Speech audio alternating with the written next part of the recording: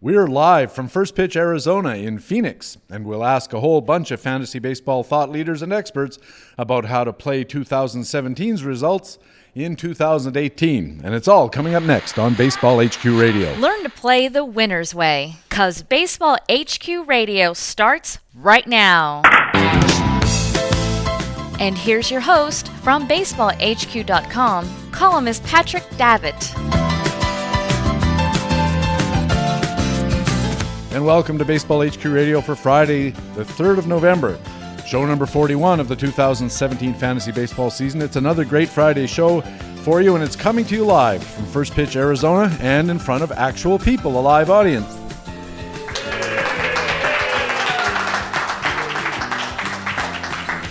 Okay, one beer for everybody, and that's it.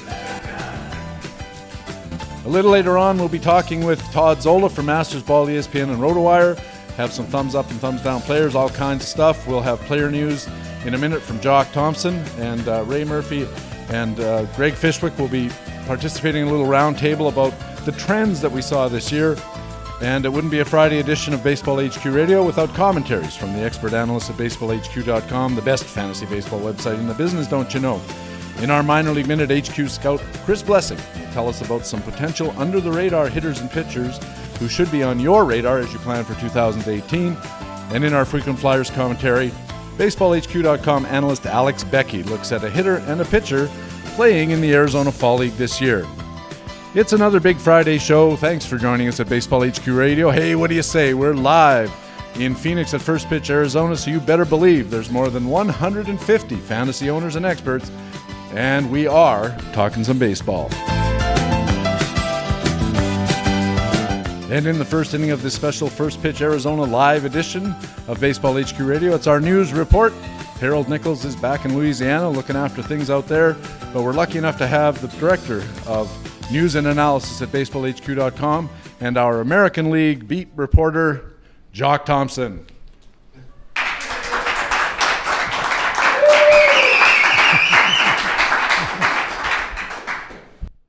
I think you got a better hand than I did. You guys were a little slow on that. Come on, you can try that again. Says the guy who was half an hour late. Jock, we're going to start this little news segment here with some news out of your bailiwick. The Los Angeles Angels have signed Justin Upton to a 5-year deal, average value, I think $21 million, something like that. What do you think of the story? Well, for the Angels, obviously, it's great. I mean, it was a terrible offense this year. Anyone who paid any attention to the Angels realized they finished in the bottom 5 or 6 MLB clubs in pretty much every scoring category there was, and some even worse than that. Upton's not a left-handed bat and they sorely need that, but he's a durable 30-year-old left fielder. As I understand the contract, it was pretty much an extension of his 4-year deal. He's now signed for 5 years. So good job, Angels. Now you only got 2 or 3 more regular positions to fill. Another story out of Philadelphia, they signed a new manager, Gabe Kapler. He's a kind of a bodybuilder-y type guy, and he's signed with Philadelphia. What do you think of this move for the Phillies? Yeah, that's interesting. I mean, I don't know if Kapler's had any managerial experience. He's a very cerebral kind of ball player, which makes you wonder why he wound up in Philadelphia and not somewhere in Southern California. But that's just my opinion. But it'll be interesting. Obviously, Philly's going to go through another year of rebuilding, but they could step forward, and maybe that's what they think they need. And we got some free agents that we have to look at, Jock, coming up this year. I'm curious what you think of guys like, for instance, in Washington, outfielder Jason Worth is a free agent. What do you foresee happening in that situation, and what might it do for fantasy value? Yeah, I didn't follow Worth that much this year, but when I looked at him, he was definitely on the downswing. He's an aging, injury-prone outfielder. He's seen better years. I don't see Washington bringing him back. They have Victor Robles, who's maybe a half season away from playing. I'm just not sure where he goes from here. Maybe he goes into the second phase of his career. Maybe a second-tier team is going to want to take him on. I don't see him being with Washington next year. The Cubs have Jake Arrieta and their closer Wade Davis as coming free agents. How do you see the Cubs managing those two situations? That's going to be fascinating. Obviously, starting pitching is in scarce supply. Healthy starting pitching. Area wasn't bad at particularly at the end of the year. Davis as a reliever, as a closer, is a little more dicey. I don't know. I mean, the Cubs finish was real interesting. Gosh. You got me. I mean, we're in a real interesting time of the year right now because everybody's all in, and we're going to see how all of this sizes up here at the beginning of November. I think both of these guys are going to have some bidders. We got a couple of outfielders, Jock. J.D. Martinez is a free agent coming out of his real gangbusters performance with Arizona, and as well we have Andrew McCutchen, who for a while was one of the top fantasy outfielders that there was. They're both free agents. Which of them would you rather have going into next year as a fantasy owner? To me, J.D. Martinez is amazing. I mean, I don't. Yeah, there's an injury risk there, but even with his injuries, I mean, he's a top 10 outfielder selection right now. I think he's going to break the bank. I did his forecaster box, and his numbers, his power numbers, were just ridiculous. I think McCutchen's going to be good. Again, he didn't have any nagging injuries this last year. He made a little bit of a rebound. He's not the same Andrew McCutchen that he used to be. He's not going to steal a lot of bases, not going to hit a lot of home runs, but he's going to be a productive outfielder if he stays healthy. How do you like McCutchen's chances of being a fantasy star again? Fantasy star, he might fall a little bit short. More of an everyday player, 280, 20, that kind of a thing. Yeah, I'll take it usually. And finally, Kansas City loses the heart of their World Series championship team. Mike Moustakas, Eric Hosmer, and Lorenzo Cain. This is going to be very difficult, it seems like, for the Royals to bounce back from. How do they manage it? Are they going to go for a dump session and rebuild? Or are they going to try to sign these guys? It seems so unlikely. Yeah, I would agree with you. I don't know what they're going to do there. Their minor league system isn't great right now, and losing all three of those, that's a big nut to swallow, if you'll excuse the expression. I'm kind of thrilled that Moustakas is going to be a free agent. That's the kind of guy I'd like to see the Angels go after, being a left-handed bat, someone who can play third base, because he would fit perfectly with them. So, Artie, if you're listening and you're out there spending money, give Mike Moustakas a second look. Jock Thompson's the Director of News and Analysis at Baseball HQ Radio. Jock, thanks a million for helping us out with some of this news coverage. We'll get you to stay here, and you're now joined at the panel by Ray Murphy, the speculator, columnist, and co-GM at BaseballHQ.com, and Greg Fishwick, an analyst at BaseballHQ.com as well. We're going to talk about some of the trends that occurred in 2017 and wonder how they apply as we start thinking about 2018. And Jock, your keeper columns and some other analysis at BaseballHQ.com and other places have identified trends in the game, and I'm curious what all you guys think fantasy owners need to think about with these. Let's start with home runs. They continued to increase in 2017. Looks like there's no end in sight, counting the juiced ball, although I know Rob Manfred tells us it isn't. But what are we going to do with this continued increase in home runs? How does it affect how we think about value of players? Ray, why don't you start us off? It's something we've been talking about a little bit at the conference here, and it's going to be more of a conversation for the rest of the weekend. It's something that everyone's sort of got to think through before we get into drafts next year. And the early takeaway for me is that we need to actually be more discriminating about where we go get our power, and that just because power is readily abundant in the player pool does not mean that all power is created equally. And you need when you're acquiring your power, you need to be acquiring power that does something else for you, whether it's power that comes with a good batting average or power that also chips in 8, 10, 12, 15 stolen bases, a lot of runs scored, et cetera. What you don't want is the guy who hits 220 with 30 homers and 55 RBIs. That's just not doing you any good in this day and age. I think to piggyback on that the strategy could change during a draft or an auction also. In other words, if you load up with some high OBP or batting average guys at the beginning, you could steal some power at the end and maybe live with a 220 hitter who's going to give you that that extra boost in the total bases or home runs, whatever your categories are, and that could be a different kind of strategy than other people at the table are going to have, or one that you have to have in your hip pocket because your targets might go away your first few rounds, and then you have to adjust. No, I like what Greg just said. The other thing is that, remember, not long ago, we used to consider stuff like swing changes news coming out of spring training as noise. You didn't pay any attention to it. Well, now you got to start paying attention to it because you had what Yonder Alonso did last year. Sarah sort of had a very good column at the beginning of the year, almost projecting it, and sure enough, Alonso almost hit 30 homers. The other thing you can do is start looking at minor leaguers, if you can find the stats online, and start looking at those swing changes going into that are in process right now. Guy like is a guy named Colin Moran who's with Houston. He doesn't have opportunity right now, but if he gets a trade or gets that opportunity, he increased his fly ball rate last year in the minors. He's always been a good pure hitter. Those are the kind of guys you want to look out for coming up. He was called up, and as a matter of fact, we talked about him on Baseball HQ Radio back in August, and I actually picked him up in Tout Wars American League a week before it really started happening. And of course, he immediately got hurt. It was within like hours of me putting in my bid. He went like 3 for 7 with a home run, and then he fouled the ball off his face, and boom, that was it. And because of the way it worked, I didn't get any of the home runs or any. All I got was the boom in the face.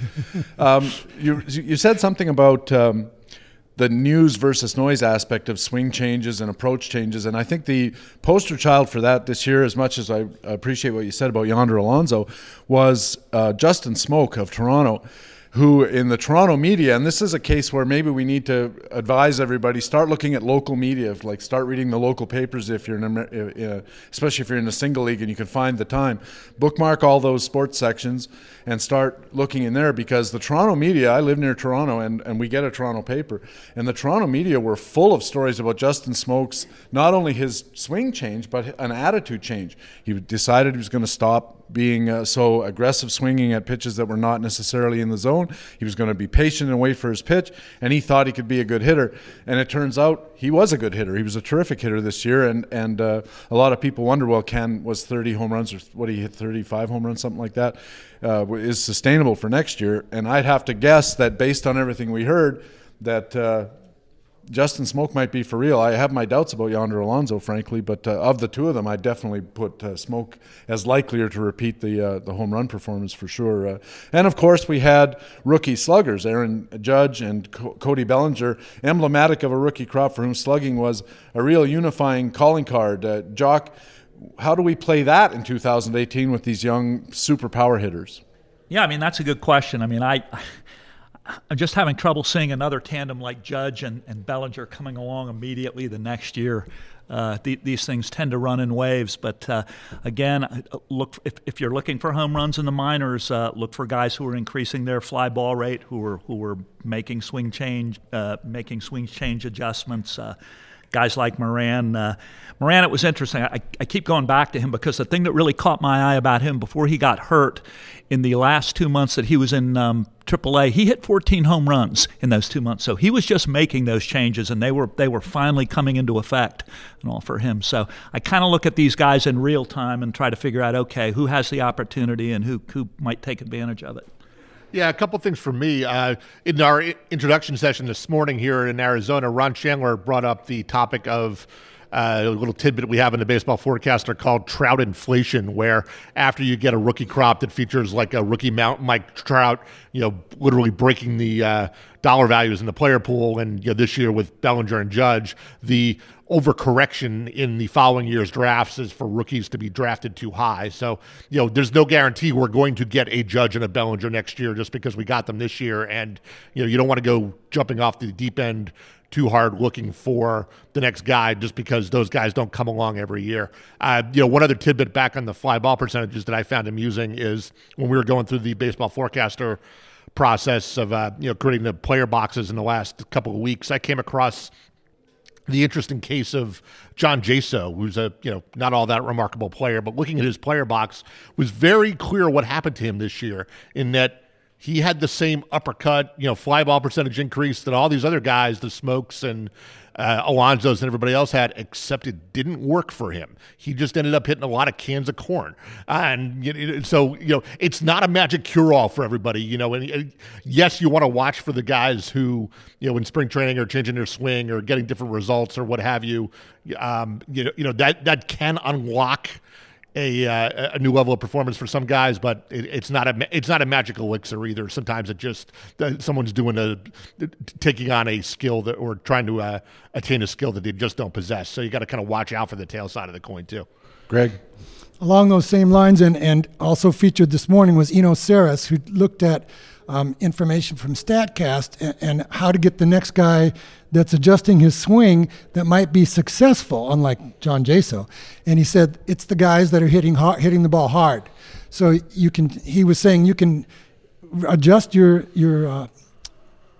swing, but it's hard to increase the exit velocity that you're getting. So look for the guys that are already getting good exit velocity. And he mentioned guys like Yandy Diaz and Jock Peterson, some other guys that he listed in his presentation that had lots of hard hits, but most of them, too many of them were ground balls, and not enough of them were fly balls. So a tweak to the swing plane could make a difference, and that could be successful for them. I think the other question that we have to think about, too, is how sustainable is Cody Bellinger and Aaron Judge's home run performance that we saw this year? Are you expecting a repeat of 58 home runs or 55 home runs, whatever it was, for Aaron Judge, or as on a prorated basis, just about the same for Bellinger if you give them equal numbers of plate appearances or fairly close? Can they repeat it? Jock, what do you think? This is a game of adjustments. If you saw Cody Bellinger in that last game of the World Series, he could not hit the curveball in the dirt. If I'm a pitcher going up against him in the National League, that's all I'm throwing him to start the season, and we'll see what happens. Sometimes adjustments happen quickly. They go back and forth. Sometimes they don't happen at all. It's going to be interesting. I'll tell you another guy. We talk about Judge and Bellinger. Take a gander at what Matt Olson did last year. He had something like a 40% home run fly ball ratio or something like that.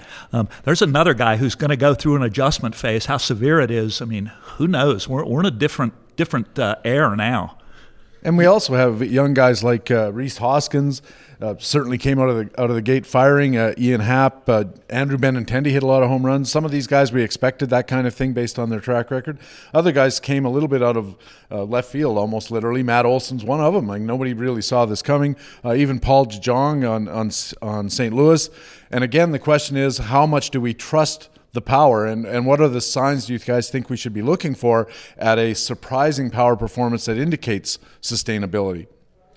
One thing that worries me at the Judge and Bellinger tier, it applies to Rhys Hoskins a little bit too, is, for all the success these guys had, almost universally, there were also periods where they were just terrible too. Judge had that, extended period in the second half where he just couldn't put the bat on the ball. Both he, as Jock noted, both Bellinger and Judge at times went through that in the playoffs too.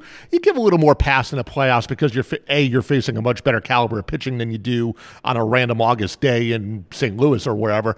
And also, the stakes on each at bat is the pitchers are, trying to bury that slider on the back foot every time. And to a degree you don't necessarily see in the regular season. But to that point about the game of adjustments and counter adjustments, you mentioned Rhys Hoskins, and we pulled him apart in some detail as we were writing him up in the Baseball Forecaster. And as good as he was for 2 months at the end of the season, it was really good for like 5 weeks, and the last 3 weeks were not nearly as good. And the counter adjustment was already starting to happen there. So especially for these guys who don't have a full season, sometimes you open up the hood on what are admittedly micro samples week to week within a 6 or 8 week hot streak, and you start to see the pitchers starting to figure things out, and that's a battle that's just going to continue in 2018.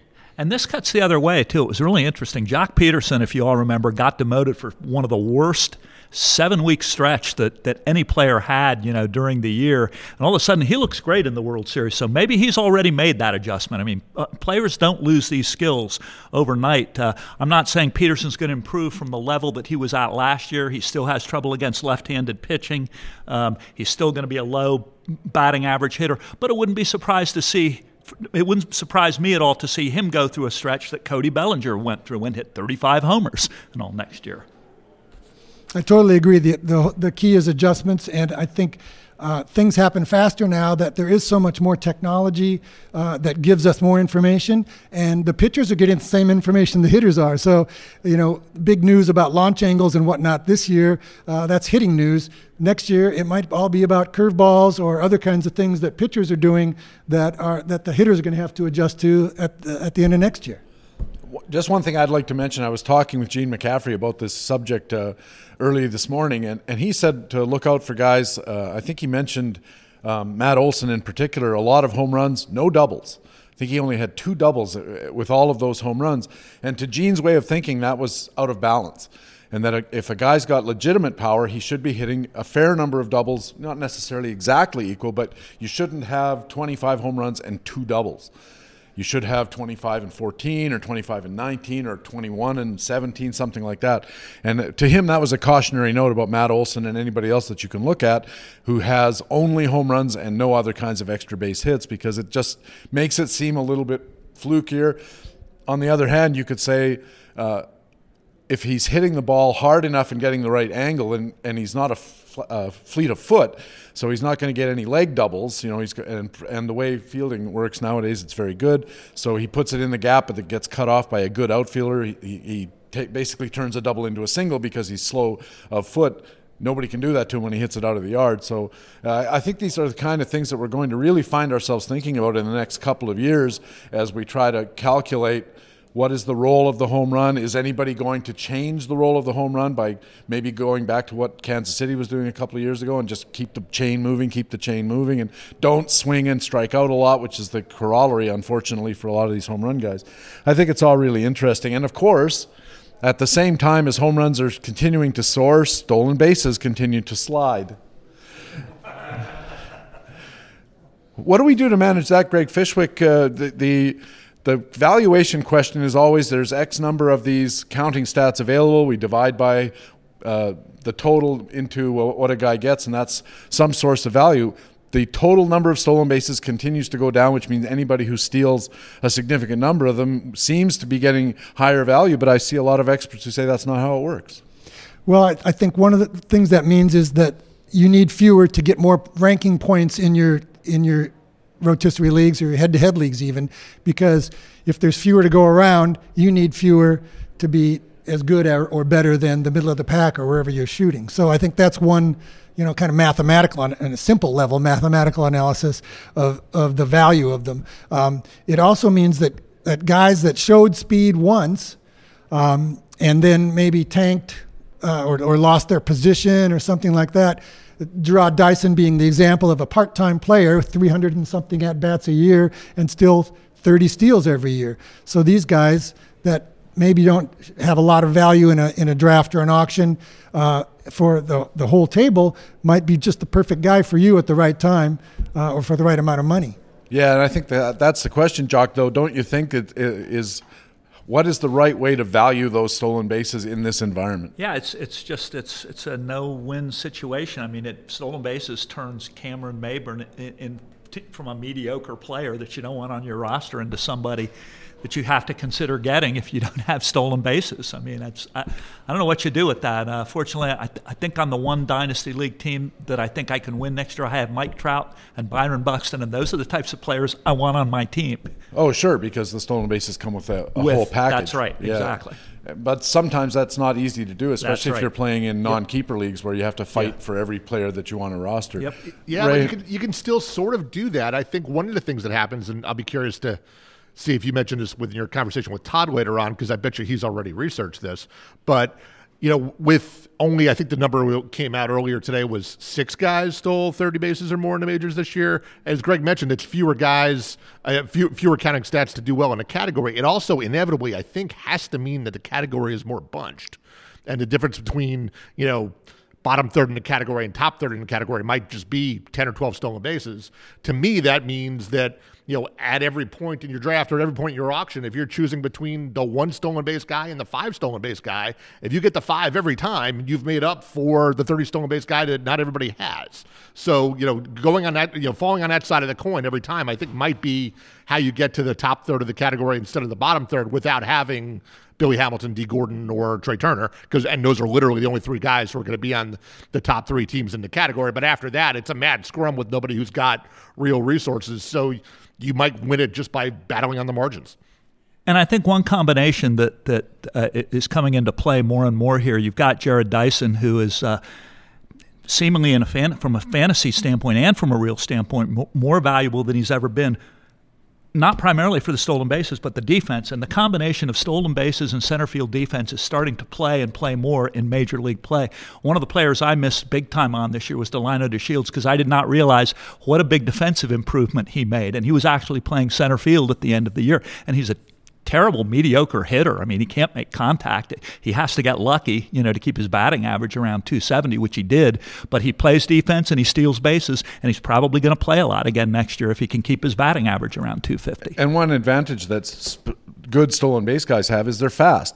And if somebody can persuade him, you're not going to hit home runs, start slapping it around and use your legs to what is it, 1 hit a week and you gain 20 points of batting average over if you don't get him. If he gets 1 bunt hit a week and 1 leg hit a week, gosh, he's a 300 hitter. And that speed is something you can't really teach, but it's certainly applicable beyond stolen bases. Well, and again, with the advanced metrics of StatCast and some of the other defensive metrics that we're starting to get into, teams, think of the shifts that let's say the last 3 years, you look at any little tally and you can see the number of shifts is going up dramatically. So teams are starting to pay attention to their defense, and those guys are supposed to be in there for at least 7 or 8 innings.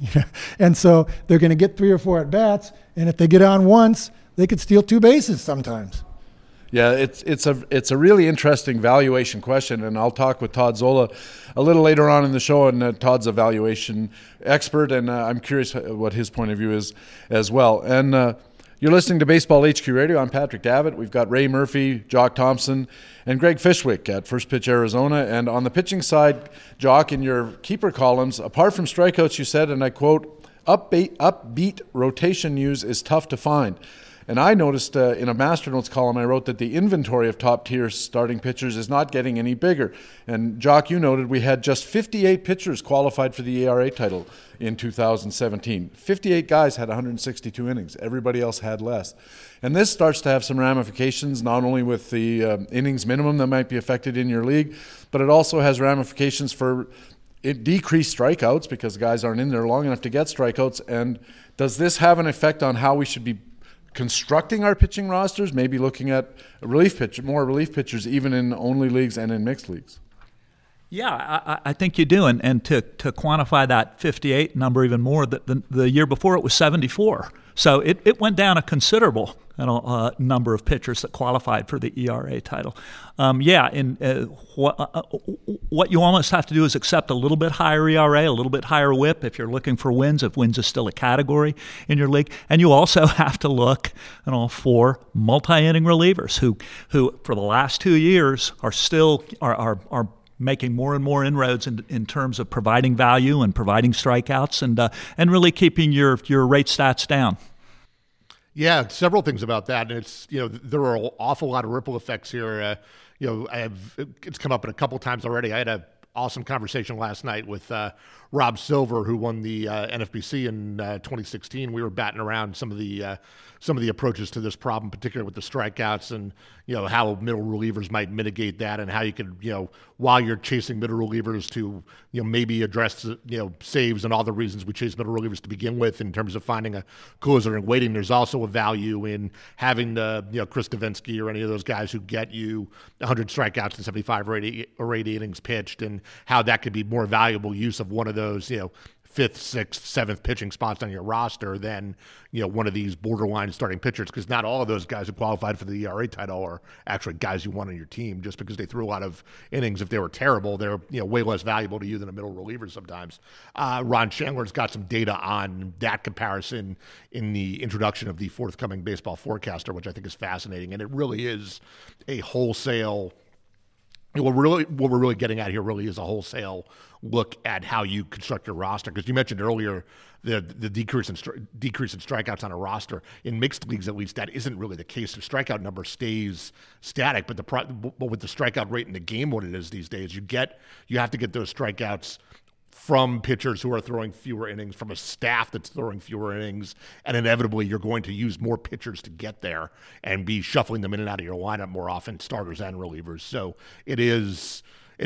churn becomes something of the answer here. And the decimals really get to be problematic too, because at a certain point, I remember in the Tout American League, and this wasn't a mixed league, but I remember I think I paid $8 for Francisco Liriano. And somebody else in the room paid $5 for Chris Davinsky. And, in hindsight, boy, I sure wish I'd had Davinsky, because not only does he get pretty much close to the same amount of strikeouts, or relatively speaking in the category, a useful amount of strikeouts, but his ERA and ratio are so much better, and he has sufficient innings that actually impacts the aggregate that you're looking at. I think the next question that arises is, are major league teams going to keep on this path of optimizing their bullpens, optimizing their starting things? Maybe are we going to see people going with those 2 starter deals like Colorado tried a few years ago, and they just didn't have good enough pitching? Greg, where's all this headed? I think something's coming, and I think the 10-day DL falls into that. I think if you look at how the Dodgers used the 10-day DL, they basically had a 6 or 7 man pitching staff, and that's another reason why fewer people were eligible for the 162 innings I think they needed this year to be eligible for the ERA title. So major league rosters affect our rosters, and more teams are having an extra reliever. They're having the 2 or 3 inning guy, and et cetera. And so they're more available in your pool of players because more major league teams have them. And B, it also has an effect on the other side of your roster, the hitting side of your roster. You have fewer hitters at the end of the draft, or the cheap side of the draft or the auction, because the major league teams they're carrying one of those utility guys that's going to get 300 at bats because they can play 3 or 4 positions. So you've got to be looking there and adjusting your rosters accordingly. One other little sidelight is your leagues and your league rules. If you're a newbie, you don't get to influence league rules very often, but you can start talking about the roster ratios in your leagues. Do you want to eliminate the second catcher and add a pitcher? Do you want to change categories from total strikeouts to strikeouts per 9, our dominance rate that we use at BHQ? So what kind of impacts does that have? And if you can't change the rules, how do you use the rules in the draft? To your advantage. Yeah. And it's all of these questions are ultimately about optimization, and the trick is trying to optimize in a way that anticipates what's going to happen in Major League Baseball in the season that you're looking at to come. And I think that's why the real key question, it might even be something to think about when you're listening during spring training to the news and noise that comes out of it, is has anybody announced that they're going to go with fewer bullpen guys and 100 innings? I mean, why is Chris Davinsky only pitching 70 innings? That's what, 3 innings a week? I mean, this is a big, strong young man. Why can't he pitch 5 innings a week? And if that's the case, now he's a 120-inning guy. And at that point, he becomes monumentally valuable because he's basically replacing a starter. He's getting starter innings without taking on the starter load, and he provides all these excellent decimals and all that kind of stuff. I think these are all questions that we have to really start thinking about when we're looking at how are we going to balance the roster. Ray, I'm just curious, we've talked about this before, the balance between hitters and pitchers on the roster. Is it time that we, as an industry, started to promote the idea that we need to cut back on the number of hitters on our rosters and add pitchers just to reflect the modern balance of the game? Yeah, it might be, and it's a different problem in mixed leagues versus AL only or NL only leagues. We've got a panel here tomorrow on sort of the 10-day DL and the roster construction and the rules aspects of it and the strategy aspects of it, and we're literally going to go for an hour and 15 minutes on it, so we I can't cover the whole thing here. But the short answer is there's a few different approaches to it, but yes, probably something has to change. I could preview that Ron Chandler's proposal to this is that we go to fewer teams in your league, but deeper rosters, so that maybe you come back in a couple of teams. It's easy, sometimes we have trouble filling a 12-team AL or NL only anyway, so you go back to 9 or 10, but you grow the you grow the rosters deeper, give them more reserves and more DL spots to deal with all the churn going on, but it still leaves a little something in the free agent pool for people. So that's one way to skin that cat. But yeah, the way we've played this game for the last 20 years is increasingly in conflict with the way they're playing it in the majors, and something's got to give, and the majors are not likely to bow to us, so it's probably got to be the other way around. So your commissioner has to be Bud Selig, and one of your teams has to be the Twins, I guess. Remember a few years ago that was his solution for That's right. We're going to contract, exactly. Contract the league. My solution. And I've written about this, and anybody who follows Baseball HQ Radio knows that I've talked about this. I think that we have to really, if we want to maintain the number of teams in your league, especially if you have a good league, you don't want to lose any of your teams, I think you need 2 catchers, because otherwise it just lacks reality in my view. But why do we not just have 1 extra infielder instead of 2, and why don't we go to 4 outfielders instead of 5, and basically cut back to the founding fathers of fantasy rotisserie baseball said the ratio should be about 75 to 80% of available players. And what we see now is we're drafting, even in mixed leagues, we're starting to draft, close to 85, 90% in only leagues higher than that of the available players, of the hitters. And we're down around 50 or 55% of the available pitchers. And that's just out of balance. And I don't know what the solution is, but I think a solution needs to be found. And each league will figure it out on its own. As you said, if you got a league where you're having trouble refilling your team roster every year, maybe the solution is to just say we'll have fewer teams, and then we'll have deeper reserves, which addresses the constant problem of injuries, which is something else that I guess we could talk about if we had 5.5 days. And we could go on about this for hours, and some of you look like you're scared we might. So we'll just move on to the last thing, and that is there's been this growth of strikeouts. It's kind of all related to the same kind of things, but does the increase in strikeouts have any serious impact on how we play this? What do you think, Ray? It does. There's no tolerance anymore for low dominance pitchers. Either major league teams are kind of solving that problem for us because they have no tolerance for them anymore either. You have to, it used to be your good relievers were a strikeout an inning, and the starters were eating 6 innings at a time with our standard used to be, I remember when it was like 5.5 strikeouts per 9 for a starter. Then it went to 6.5 and then 7.5, and now starters are striking out a guy per inning, and relievers are if you're not in the mid double digits of strikeouts per 9, you're falling behind.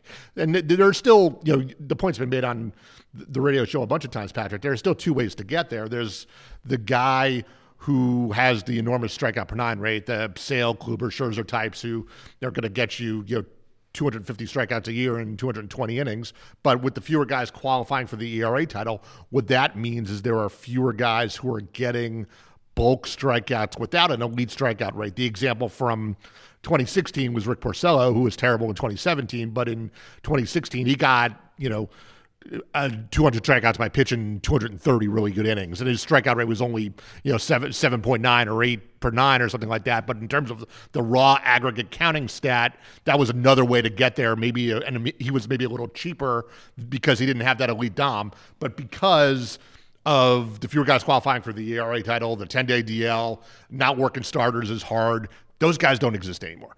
It's basically the answer. There's a handful of them, but you can't.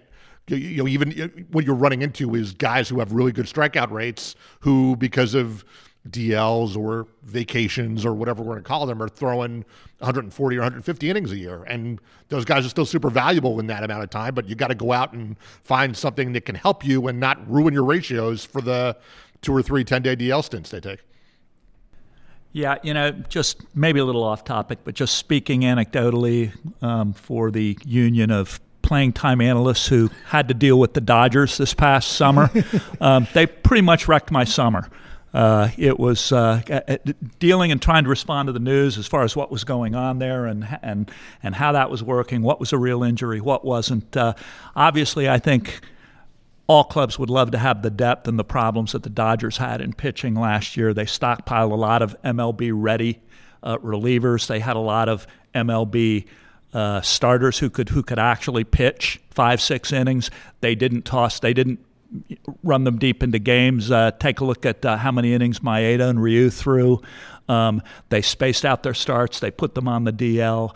I think clubs. But that's you joke about it from the playing time analysis point of view, but from the owning those guys' point of view, it's a giant pain too, because I had a league with Wood and McCarthy and one of the other ones, and whether or not they're on the DL, like if I'm setting my weekly lineup on Sunday, I have no earthly idea who's pitching for them next Saturday, and they don't until Thursday either, so they can't tell you. It's impossible to own these guys and figure out when they're in and out of the lineup. And it interacts again with your categories. So, for example, I had Maeda in a quality start league. They stopped pitching him 6 innings after his first 4 or 5 starts. He never went more than 5 innings after that. He was, fine, a little bit of good help with ERA and strikeouts and whip, but doesn't have a chance to get a quality start when he pitched every 12 or whatever days. Yeah, I think that's a real important thing that we're seeing, is that the 162 innings that guys aren't getting to, they're still getting the same number of starts. It's just that their average inning per start is really rapidly declining. And that's something I remember writing about in Master Notes too, which was, we all hate wins as a category, I think. Anyway, I know I do. And it's just getting really hard to predict wins for anybody except the Chris Sales, which are long inning guys on really good teams, because the rest of them, you really may have a better chance with Chris Davinsky to get 7 wins than with a guy like Francisco Liriano or some other like marginal type starting pitcher. One guy I picked up on the last 2 years, and I had him in both of my leagues, and it worked out.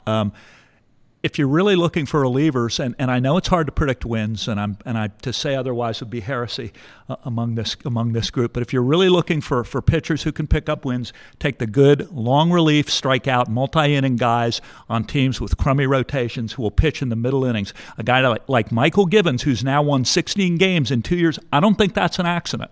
And now he could be in line for saves coming up. So this is a good guy to keep from a dynasty league standpoint. I think that's a great point, and it gets again to that interaction between the major league uses, your categories in your league, et cetera, and what your pool is like.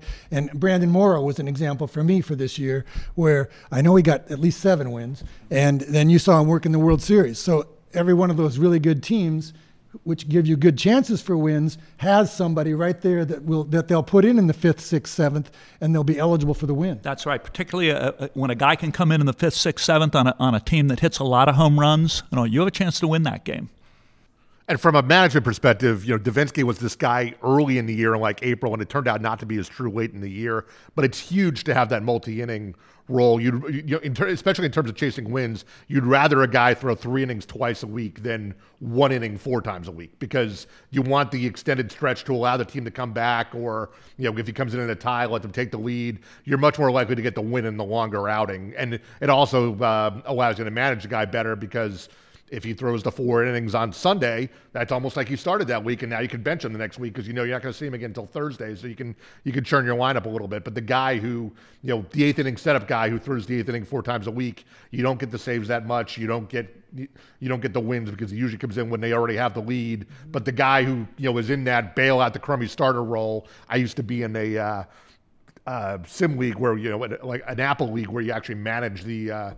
You actually play the games yourself and you manage the bullpen. And this was the whole strategy, was to have guys on your team who could do this. We called them like the caddy or the valet. Like the starter comes in, goes 3 or 4 innings, and then his valet comes in and carries the ball. That's the kind of role you want to see. That's where the wins target guy comes from. It's a really interesting discussion, and it's going to be something I think that as analysts and as the fantasy community we need to really start thinking about, is how these teams are adjusting based on data especially, but based on original thinking or innovative thinking, that they're getting away from the traditions of the game. You've got a starter, he goes 6 innings, and you bring in this guy, because it has worked for a long time. But now because of they're trying to manage injury risk for pitchers, and they may start thinking, you know what? We may come to the point, and not in the not too distant future, where the model will be, we'll start a guy and we'll pitch him once through the order, then we'll bring in another guy who will pitch twice through the order, and then we'll see where we stand, and we'll put in either our shutdown guy to close the game out, or we'll, if we're losing by a lot, we'll do other things. I think one thing too to watch for next year, it didn't happen this year, and I think it was because there were so few MLB ready minor leaguers ready to come up and contribute that were pitchers this year. We may see that change a little bit this year if they can stay healthy. I think you're going to see minor league pitchers pushed up quicker than we've ever seen, and I think this could start this year. It's something to watch for. Yeah, one of the things that traditionally holds back those rookie pitchers coming up a little bit is they're always trying to manage their innings and their workload, and they'd rather them throw 4 innings for the first 2 months of the season in AAA than have them up in the majors where they have to carry a bigger workload. Guess what? They're not carrying a bigger workload in the majors anymore. If their stuff is good and they're healthy, you might as well have them do the work in the majors. Yeah, it makes a lot of sense. Listen, before we go, Ray Murphy, also the co-general manager in charge of the administrative side of things and hugely responsible for First Pitch Arizona. How has it gone so far? We're 2 days in as we talk. Ask the crowd. How we doing? Yeah.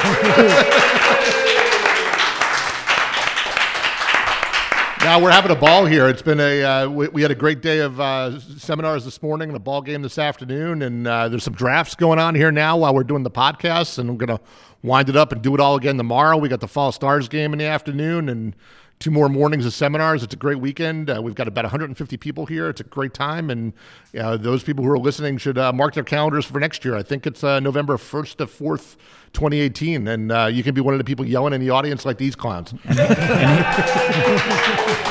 And Ray didn't say anything about the tacos and the margaritas, so there's always that too. Tacos and margaritas. The slogan for the 2018 First Pitch Arizona. Tacos, margaritas, and then in parentheses, and some baseball. And Ray, always looking ahead to the website. What improvements and things are you looking at in that regard? Yeah, right now we're deep in book mode. The Baseball Forecaster is being produced by a bunch of Baseball HQ staff right now. That goes to press before Thanksgiving, and if you get your orders in before Thanksgiving, we'll get the PDF out to you as soon as we can. That book, the physical book, will be shipping in December 8th or so, and then after that, we'll pivot back to the website. We'll get projections up on the site in mid-December, and we'll go from there with our preseason content. We're always looking at some new tools and surprises we want to roll out too. We'll keep those under wraps until early 2018, but we got some cool plans. All right, it's a terrific session. I'd like to thank Jock Thompson, Greg Fishwick, and Ray Murphy from BaseballHQ.com. We'll take a little break here. We'll have our commentaries, the Minor League Minute, and Frequent Flyers coming up. And then we'll have a talk with Todd, one of my favorite things to do. Todd Zola coming up in just a few minutes. Stay with us. It's Baseball HQ Radio. He's sitting on 7-14. Here's the pitch by Downing. Swinging. There's a drive into left center field. That ball is going to be out of here. It's gone. It's 7-15. There's a new home run champion of all time, and it's Henry Aaron. The fireworks are going. Henry Aaron is coming around third. His teammates are at home plate, and listen to this crowd. Baseball HQ Radio.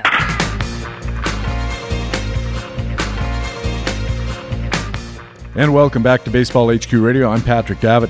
Time now for our traditional HQ commentaries. Coming up, we have Frequent Flyers, and leading off, it's the Minor League Minute. And with Rob Gordon back in Michigan, despairing over the Big Ten football season, it's my pleasure to welcome Baseball HQ scout Chris Blessing. Chris, welcome. It's your first time on the Baseball HQ Radio pod. Yes, it is. I'm totally excited. Well, before we get to your hidden value prospects, Chris, how many games do you take in during your scouting for Baseball HQ? Well, this year I attended about 60 games, actually 58 to be exact. I counted before I came on. And how do you choose which games to go to and which prospects you want to see? Well, it's fairly easy. I pick games that I'm going to make money off of. How do you make money off of? By writing articles about the players. Can't you do that with any set of players? I could, but would anybody listen to or read an article about a player that's not going to? How do you know that a player is worthy of that kind of attention? Well, usually what I'll do is I'll look at the roster. I'll talk to people. I've got several scouting contacts. So, for instance, we're going to talk about a player today that a scouting contact gave me his name, and I went ahead and went and looked at him.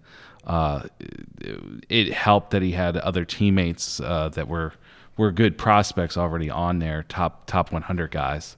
But it was good to see him as well and know what I was getting myself into. Of course, I read your articles whenever they come out on BaseballHQ.com, and I do notice you spend a fair amount of time below AA or in single A baseball, and it seems like the certainty you can have about a prospect is diminished as you go down towards rookie ball, but you still go to those league levels. What is the thinking there? Well, especially for HQ readers, usually by AA, there's a script about the player already out there. Last year, for instance, I saw Ronald Acuna before anybody else in full season ball, and that was one of my first articles last year. Was on him and Austin Riley. So HQ writers were able to get a scoop on those players, where Acuna was, talked to my contacts previous season. They didn't really believe that he was ready to have the type of impact he's had so far. Well, when you go out there now, you look at a hitter, and this is a kind of an ongoing debate in fantasy baseball and in real baseball. There's stats, and then there's scouting, and everybody agrees it's kind of the twain need to meet, because you need to look at the stats and project them. But you also want to look at a player. When you look at a hitter, what is it you're looking for? Well, specifically, I'm looking at bat speed. That's the first thing, especially like in A ball. Like today, we went and watched Estevan Florial. And he's a perfect example of a guy with bat speed. You can learn, so you can change some of your mechanics around and maybe get a faster bat, but it's not really a taught skill. You either have it or not. So like in low A, that's what I'm looking at. In AA and AAA, I'm looking at approaches, and it's almost as important to see how the pitchers are. There's not a lot of quality pitching throughout the minor leagues. That's why people struggle so much when they get to the big leagues. They're facing guys that don't have the type of stuff that can stay in the major leagues. So a lot of it is how they take an at bat when they're up. A player I saw this year, Ahmad Rosario, the Mets' top prospect. I guess he's not a prospect anymore, but Ahmad Rosario was facing lesser talent and wasn't seeing many pitches, and he was doing great. But the thing is not being able to see pitches, you're not able to kind of learn how to face a pitcher, especially when you get to the major leagues. And a lot of his struggles were because he was so impatient. I have heard from, and talking to other people who are in the prospect scouting end of baseball, that one of the big problems is trying to kind of extrapolate from what you're seeing on the field and try to figure out, well, pretty much everything that's being thrown at this kid is a fastball of one kind or another, because the pitchers just can't get their breaking stuff across. And then as they climb the levels, the breaking pitches particularly get better and better, and in the strike zone more and more. And that's where you make that transition at AA or AAA, where, okay, we've established he's got bat speed. Now let's see if he can control the strike zone, especially against off-speed and breaking stuff. Yeah.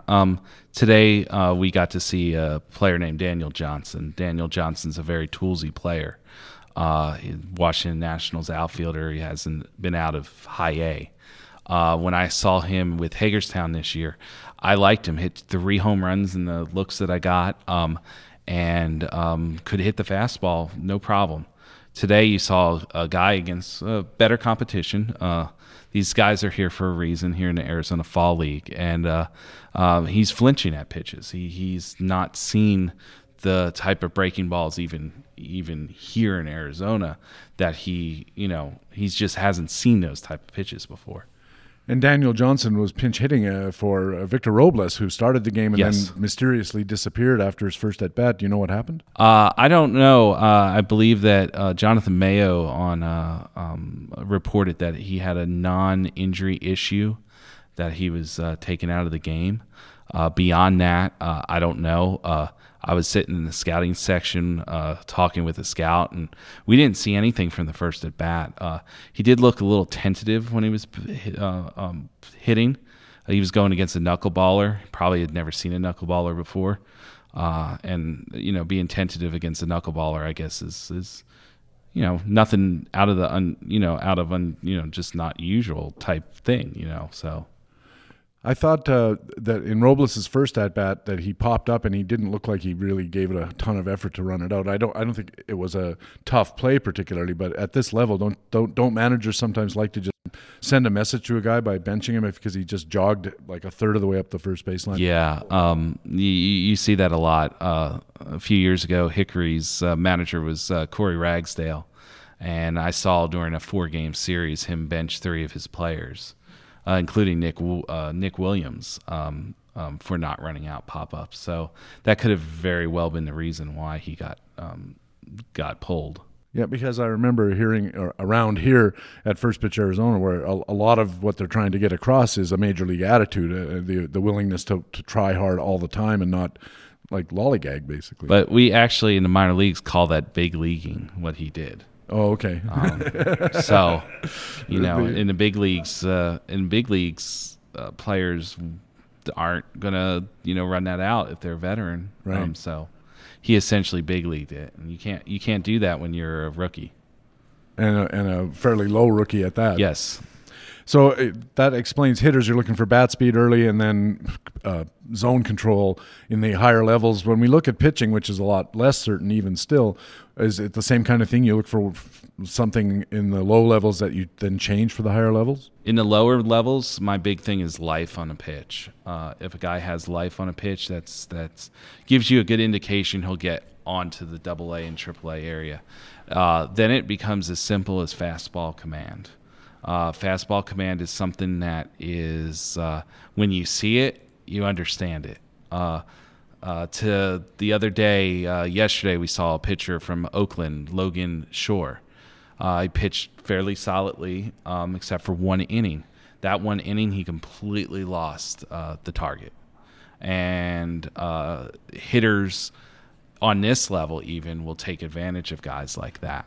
But in the minor leagues, they against normal competition, they can get away with that. Trying to think of a good example of somebody this year that I saw in AA that didn't have that. Felix Jorge made it to the major leagues with the Twins. Jorge was in the minor leagues was dominant in AA. Issue is he can't locate his fastball. And when you get against major league hitters, they just feast on that kind of pitcher. So, Chris, we were talking about this segment earlier. You said you're interested in finding those hidden gems, which is guys who are maybe a little less on the radar than the Robleses of the world, but are still intriguing enough to be interesting to you as potential sources of value, maybe even as soon as this year. And I know you picked out a few guys. Maybe we can start with a hitter in the American League. Okay. The hitter in the American League was the one that I referenced before about the guy that I got tipped off about, and that's Sheldon Neuse, who's currently playing for Mesa. He's an Oakland A's. He was an Oakland A's prospect. He is an Oakland A's prospect. He was a Washington Nationals prospect when I initially saw him. Bad body. I think that's the best way to describe his physical body. He's 6 foot, 195. The thing is he has power to all fields. He's a physically strong guy. It looks like here in the Arizona Fall League, he's working on aggressiveness. One of the knocks on him coming through amateurs was that he was too selective, which is such a thing. And his at-bats didn't start until he had 2 strikes. And so fantastic 2-strike hitter, by the way, and probably is going to help him. Another thing that a lot of scouts, a lot of the mainstream media has kind of dismissed him is he's a guy that hits the ball the other way a lot, and usually in the minor leagues you don't see that.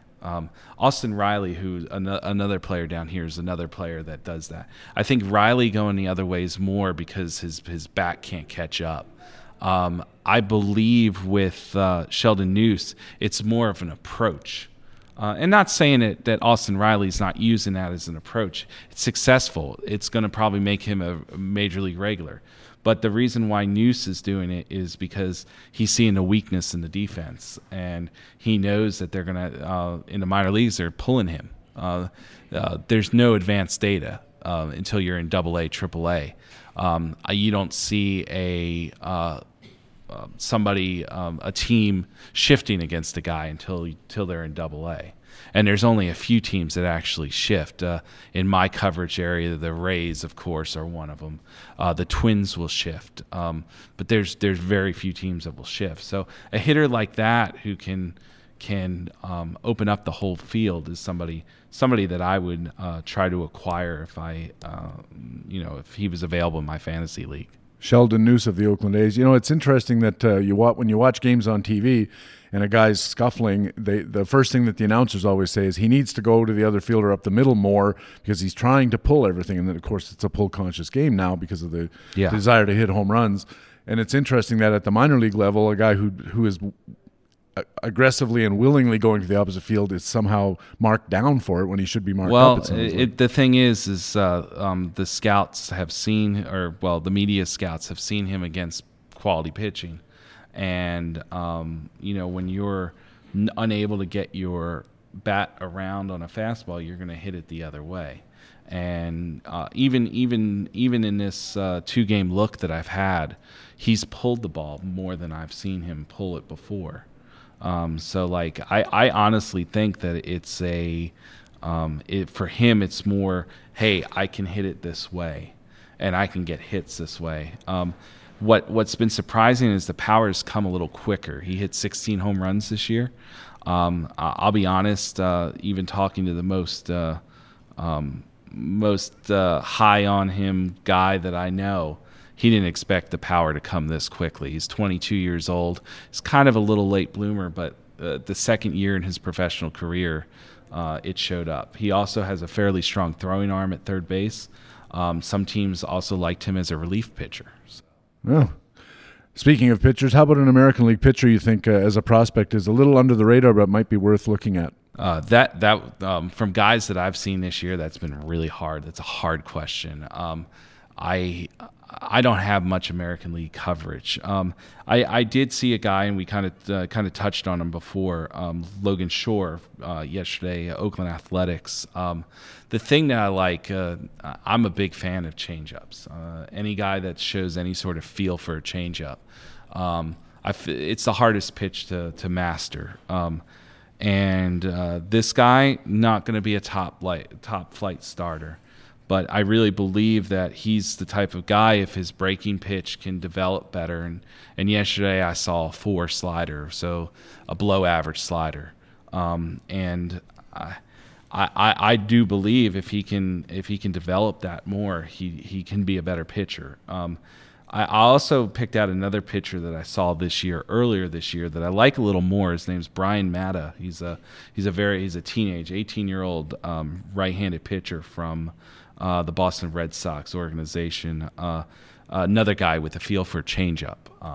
You're going to see me when I'm looking at sleepers with pitchers. I'm going to look, and if they have a changeup and if I'm projecting them as a starter, that's a guy that I'm going to put a star by. If they don't have that feel and they have feel for they have dynamite other pitches, you just hope that feel starts showing up. And you give every opportunity for somebody with elite stuff, maybe to do something. But when they're not considered front runners, I'm looking for that feel of the changeup.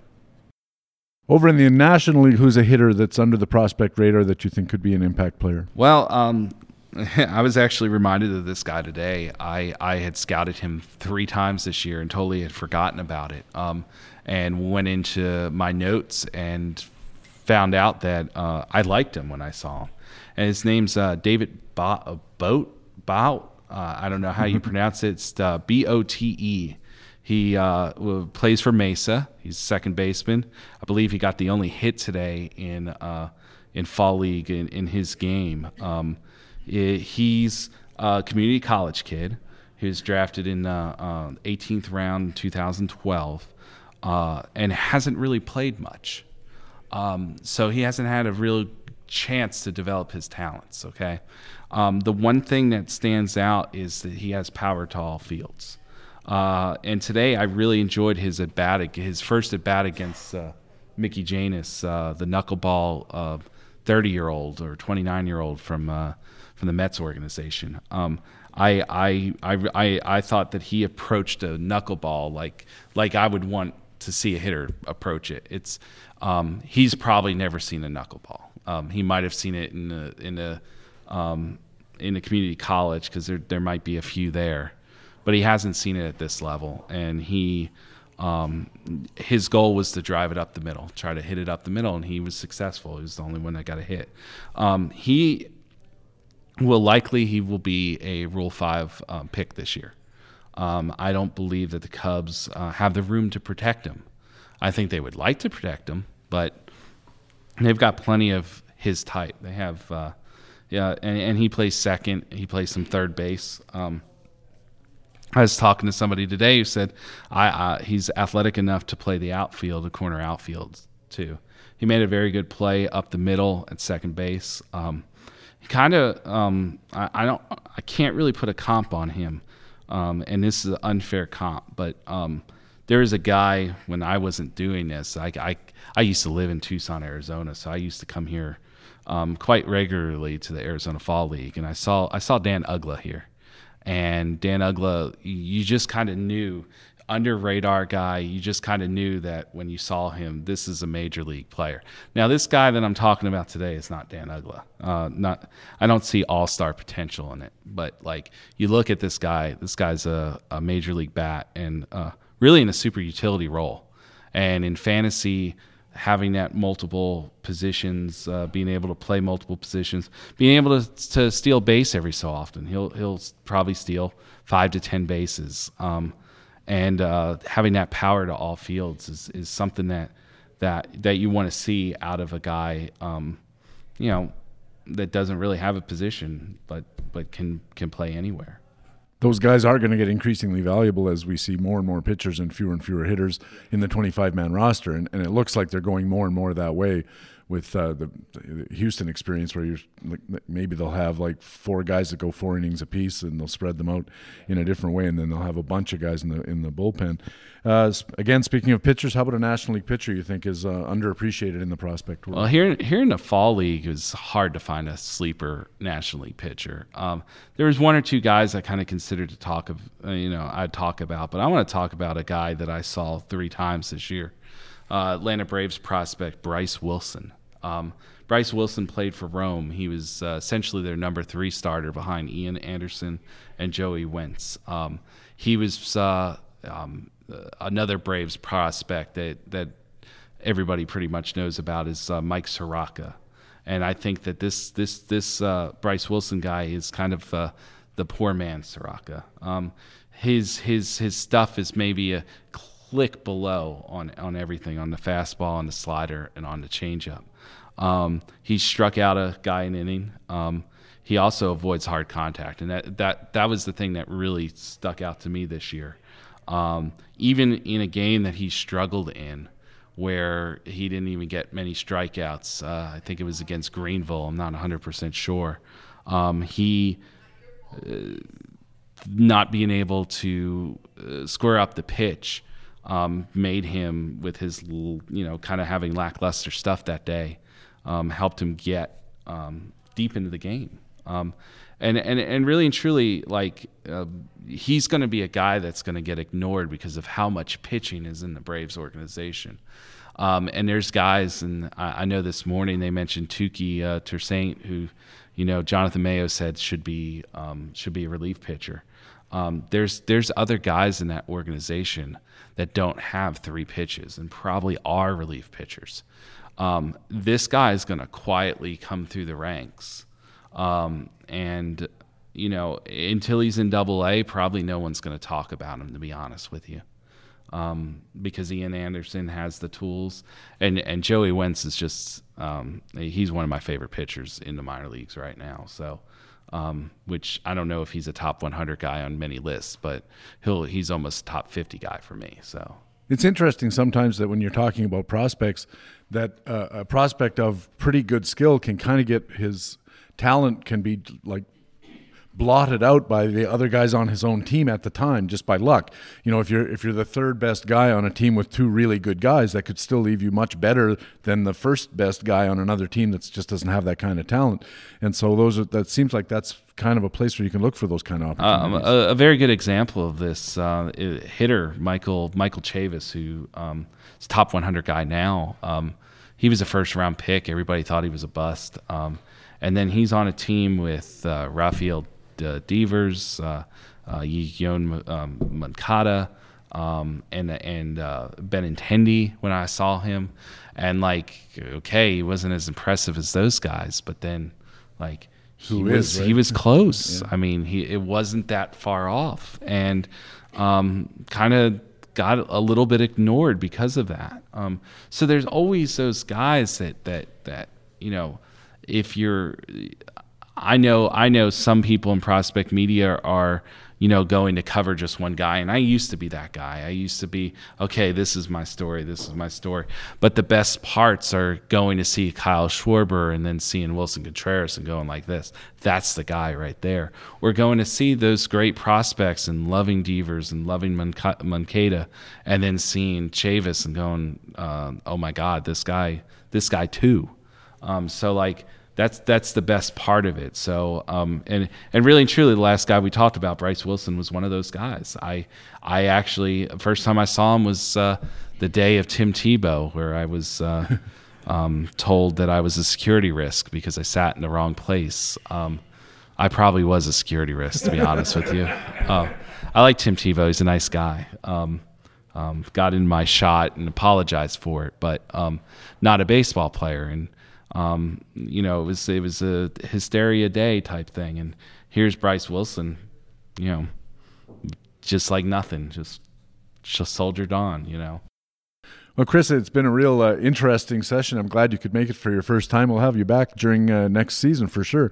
Talk about more prospects. Sounds like you're in your element when you got talking about these guys. Yeah, I enjoy it. I'm usually gloating about beating people on in paper drafts and that kind of thing, and not finishing the job during the season. So I'd rather talk prospects than fantasy drafts. Chris Blessing is a member of the Baseball HQ minor league scouting team and has a regular column at Baseball HQ called The Eyes Have It. That's Eyes, EYES. And, of course, Chris goes out and hits the road and puts his eyes on these prospects to give scouting reports. Really terrific column. Now it's time for Frequent Flyers, where we apply BaseballHQ.com tools to pick out players on whom you might want to take a flyer, because they could be available in your free agent pool and they have the potential to deliver big returns. Let's take a look at two guys playing out here in the Arizona Fall League, and we'll welcome BaseballHQ.com analyst Alex Becky. Thanks, Patrick. It's great to be here. Alex, before we get started, maybe you could explain briefly the idea of Frequent Flyers, which you've been doing now for 2 or 3 years at the podcast. It's one of my favorite features. It appears every week in the commentary segment. Thank you. It's been a lot of fun to do it, too, and I'm just so excited to be a part of HQ Radio. The idea behind Frequent Flyers is we try to go a little bit more in depth. There's a lot of prospects out there and a lot of highly touted players, and sometimes we cover those, but we also try to look for the guys that maybe nobody's seeing yet and go a little bit deeper. But we also try to look for guys who you may well know right away, but who have a tremendous opportunity, and you should possibly pick them up right at that point and take a flyer on them. So these are high-risk, high-reward players that are maybe flying under the radar, who are, as we like to say, definitely worth a flyer. Well, our first guy is going to be a hitter. He's playing here at the Arizona Fall League, and certainly no stranger to anybody who plays fantasy baseball with any level of seriousness, and that's Ronald Acuna, who's been out here at the Arizona Fall League, as I said, and he's your frequent flyer as a hitter. Tell us about Ronald Acuna, and I believe you talked him up a little earlier in the season as well. We did. He was one of our frequent flyers from August 5th this year, I believe. And he's one of those guys that is very, very exciting to watch. In fact, I've been chasing him around the Arizona Fall League now for about a week, trying to see what he'll be in the lineup, and I've seen him play once or twice, and he is exciting. He's only 19 years old, so it's hard to predict exactly when he'll come up. And I hate to make comparisons to other players who are 19 who came up and made a big impact, like Mike Trout. But so don't necessarily make that connection. I'm not directly comparing the two because they're separate players. But in terms of age, there is a comparison there, and there is an excitement factor. He's got power, a little bit of power, and he's got a lot of speed. So he's somebody that you definitely want to keep an eye on. This over the course of the season this year, he batted .325, so he's a pretty good contact rate with 8 home runs and 44 steals. So with steals being at a premium, he's a guy that may be worth targeting in late rounds, especially in NFBC drafts or something along those lines, because if he does come up at some point, he could have a huge impact. So he's certainly worth a flyer. And that raises a question, though, Alex. The organization doesn't look like they're going to be competitive this year. And, of course, activating a player like him starts his service clock with all of the financial ramifications that has. Is there a concern here that because the organization really shouldn't be rushed on a young player like this because it's going to cost them money or cost them years down the road, that they have no incentive to call him up? Is there a worry there that they just might not for that reason? I think that's an excellent point. You make many excellent points, especially over the course of the season, and that's definitely one of them. That's certainly worth paying attention to because, as we remember, there a lot of guys that we've seen here in the Arizona Fall League as part of the symposium have gone on and have looked Major League ready while they're here. The one that comes to mind most often is Chris Bryant. He looked ready in spring training. He looked ready when we were here. He was hitting bombs out of the park. And all of a sudden, the Cubs don't bring him up. And his agent files a complaint. He say he's big league ready. Everybody says he's big league ready. But the Cubs say, we're going to wait a week. We're going to wait a month, whatever it takes to not start that service clock. So I wouldn't look for Ronald to come up before June or that area, late May, early June. But there's always a possibility with injuries or something else that they could bring him up earlier. Of course, there's also a possibility that they'll keep seasoning him and they'll keep him down until September or possibly next year because of his age. That's why he's worth a flyer. So, but in terms of talent, the talent seems to be real and it seems to be there and he seems to be very, very close. Now, how that talent translates at the big league level, we'll have to wait and see. But he's definitely an exciting player to watch and somebody you want to take a flyer on. I think that's really important that it is a flyer because a flyer is by its nature. It's a speculative thing. And just to be clear, we are not saying that Ronald Acuna is going to play in the big leagues this year. It's a possibility. And if he does, that's where the real chance to cash in is. Correct. And with that kind of speed and defensive ability, he's certainly worth watching. One other hitter, if I could throw one out, I did see Lourdes Gurriel hit a couple of times. And granted, it's a very small sample size, but I know there's a lot of people that are looking at him in drafts possibly for next year as a potential impact player. And he made a few spectacular plays in the field. He's very athletic. He looked very good. One of the concerns I had, now granted, keep in mind this is only speculation because I've only seen him play a game or two live, but one of the things that I noticed just with the eye test is that he seems to be flinching a little bit with breaking pitches inside, which is not uncommon with players at his level or players with his development, but he's able to turn on a fastball pretty quickly. But in the games I saw, and it may have just been the pitcher was pitching or that type of curveball or something else, he seemed to struggle with turning on an inside pitch. So that's something to be aware of. That tells me that he may not be ready for the major leagues just yet, no matter how close he looks. He may need a little more time to develop. Okay, over to the pitching mound. Who do you think out here at First Pitch Arizona in Phoenix, Arizona Fall League has caught your eye as a potential flyer? Well, there's a number of them, and one of the best things about being out here with First Pitch Arizona and BaseballHQ is a lot of our frequent flyers from this year and the past year and even a couple of years before are playing. Francisco Mejia, the catcher from the Cleveland Indians. We talked about him back in 2016. He's out here playing third base. One of the pitchers that comes to mind that I'm really excited to see tomorrow night at the Fall Stars game is Mitch Keller. We called him on frequent flyers the stellar Mitch Keller. And that name certainly seems appropriate in many, many ways. So far in the Arizona Fall League, now granted it's a small sample size, it's only a handful of games, but he has a 1.72 ERA, which so far he's performed extremely well out here. When you look at on October 30th, I believe, he pitched 5 scoreless innings. So considering the talent level that's out here and the talent level he's matching up against and some of the hitters he may not have faced on a regular basis, the way he's been pitching, at least by the numbers, looks extremely good. Now, by the same token, I can't say that I've seen a lot of him yet, and I really rely on the eye test as well as the numbers and as well as the statistics and metrics that we use at BaseballHQ.com to evaluate these players throughout the year. So it may be early to say how big of an impact he has, and on a conservative basis, I like to pull back a little bit and say we don't really know how this is going to translate, but I will say the stellar Mitch Keller is certainly worth a flyer. On that note, I'd like to throw one more player out there. Touki Toussaint I saw pitch the other day in relief, and one of the things I noticed was his curveball really stood out.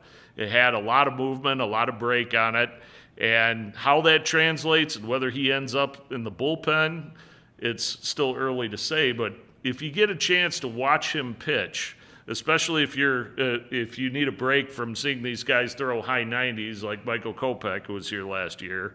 It's fun to watch Touki Toussaint and pitchers like that who can really have that bender and really curve it wherever they want. Alex, it's always a pleasure listening to you talk about these players. Between the enthusiasm and the information, it's really good. We talked about Ronald Acuna here, and we also talked about stellar Mitch Keller. I'll say, what the hecky, it's Alex Becky. Thanks a million. Thanks, PD. Thank you, everybody. When we come back, a regular and favorite guest of Baseball HQ Radio, Todd Zola, coming up. Stay with us on Baseball HQ Radio. 1 ball and no strikes. Aaron waiting. The outfield deep and straight away. Fastball is a high drive into deep left center field. Buckner goes back to the fence. It is gone.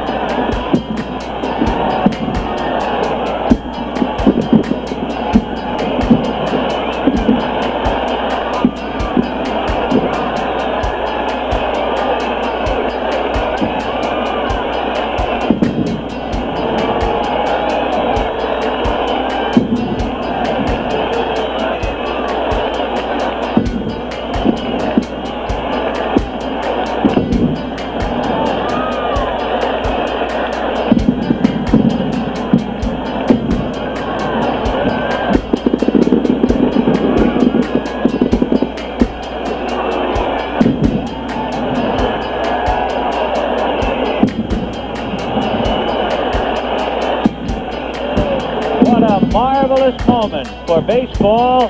What a marvelous moment for Atlanta and the state of Georgia. What a marvelous moment for the country and the world.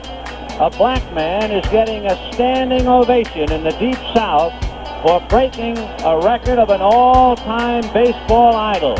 And it is a great moment for all of us, and particularly for Henry Aaron, who was met at home plate not only by every member of the Braves, but by his father and mother. He threw his arms around his father, and as he left the home plate area, his mother came running across the grass, threw her arms around his neck, kissed him for all she was worth. Baseball HQ Radio.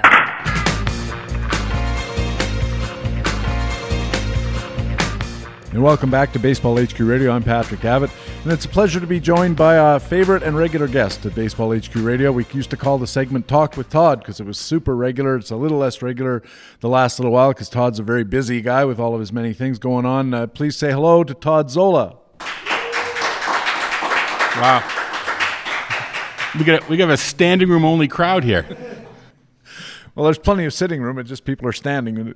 It keeps them comfortable, I guess. Todd, before we get on to some other stuff, I'm curious. We had a conversation earlier with Ray Murphy and Greg Fishwick and Jock Thompson about the altered balances in the way that in what we're seeing in baseball vis-a-vis home runs, strikeouts, and stolen bases. Right. And you're a valuation guy. I mean, that's your stock in trade. And I wonder, how do you think as a valuator these shifts in the way that the stats are produced and distributed is affecting the valuation process and the valuation outcomes? I mean, strictly by the numbers, nothing to do with game theory or draft strategy, whatever. The D. Gordons, Billy Hamiltons are getting punched up because they have a higher percentage of the limited pool. And the guys that hit the home runs, they have a smaller percentage of a larger pool. So by the numbers, a raw system's going to put Billy Hamilton through the roof and D. Gordon through the roof. And, a ranking list by dollar values is not a draft list. They are two separate entities. So, if you just run the numbers and whatever group you use and D. Gordon comes out fifth highest overall dollar value, which he might, it doesn't mean you take him fifth. That's sort of the next step. What do you then do? And then, as you guys discussed, there's several ways to approach that. So the question of roster management is linked to, but not directly connected to, actual value. You have to make some considerations about if I spend $45 on D. Gordon because that's what my machine says he's worth, that's $45 that you don't get to spend in a whole bunch of other ways, and that's something you have to keep in mind. Right. And, if people don't use the machine, they're not going to value D. Gordon that high. So you have to pay 41, or I don't have to pick him fifth. I can pick him 15th. But as you sort of suggested, as far as the curve, the distribution of stolen bases, they were from last place to in a 15-team league, let's call it 12th. It's a very steep decline, steep slope, just because some teams just dump steals. Then the team doesn't dump steals, and then it's really bunched, and then the top three are just every curve is like this, but they're to get from, we'll say, fourth to third and third to second, second to first, you need a lot more than you need for the middle. I mean, it's the most bunched category. So I think what happens now, though, is it's staying that way, but the Gordons and Hamiltons and those sorts of guys, they push the delta at the top even more. So from an efficiency point of view, you kind of want to finish, in a 15-team league, fourth or fifth. Maybe you don't want to take that extra to get you to, and take that money and then shunt it over the home runs and RBIs and get that much more. Because I don't know if you guys, maybe I got in a little bit late because I was doing an auction.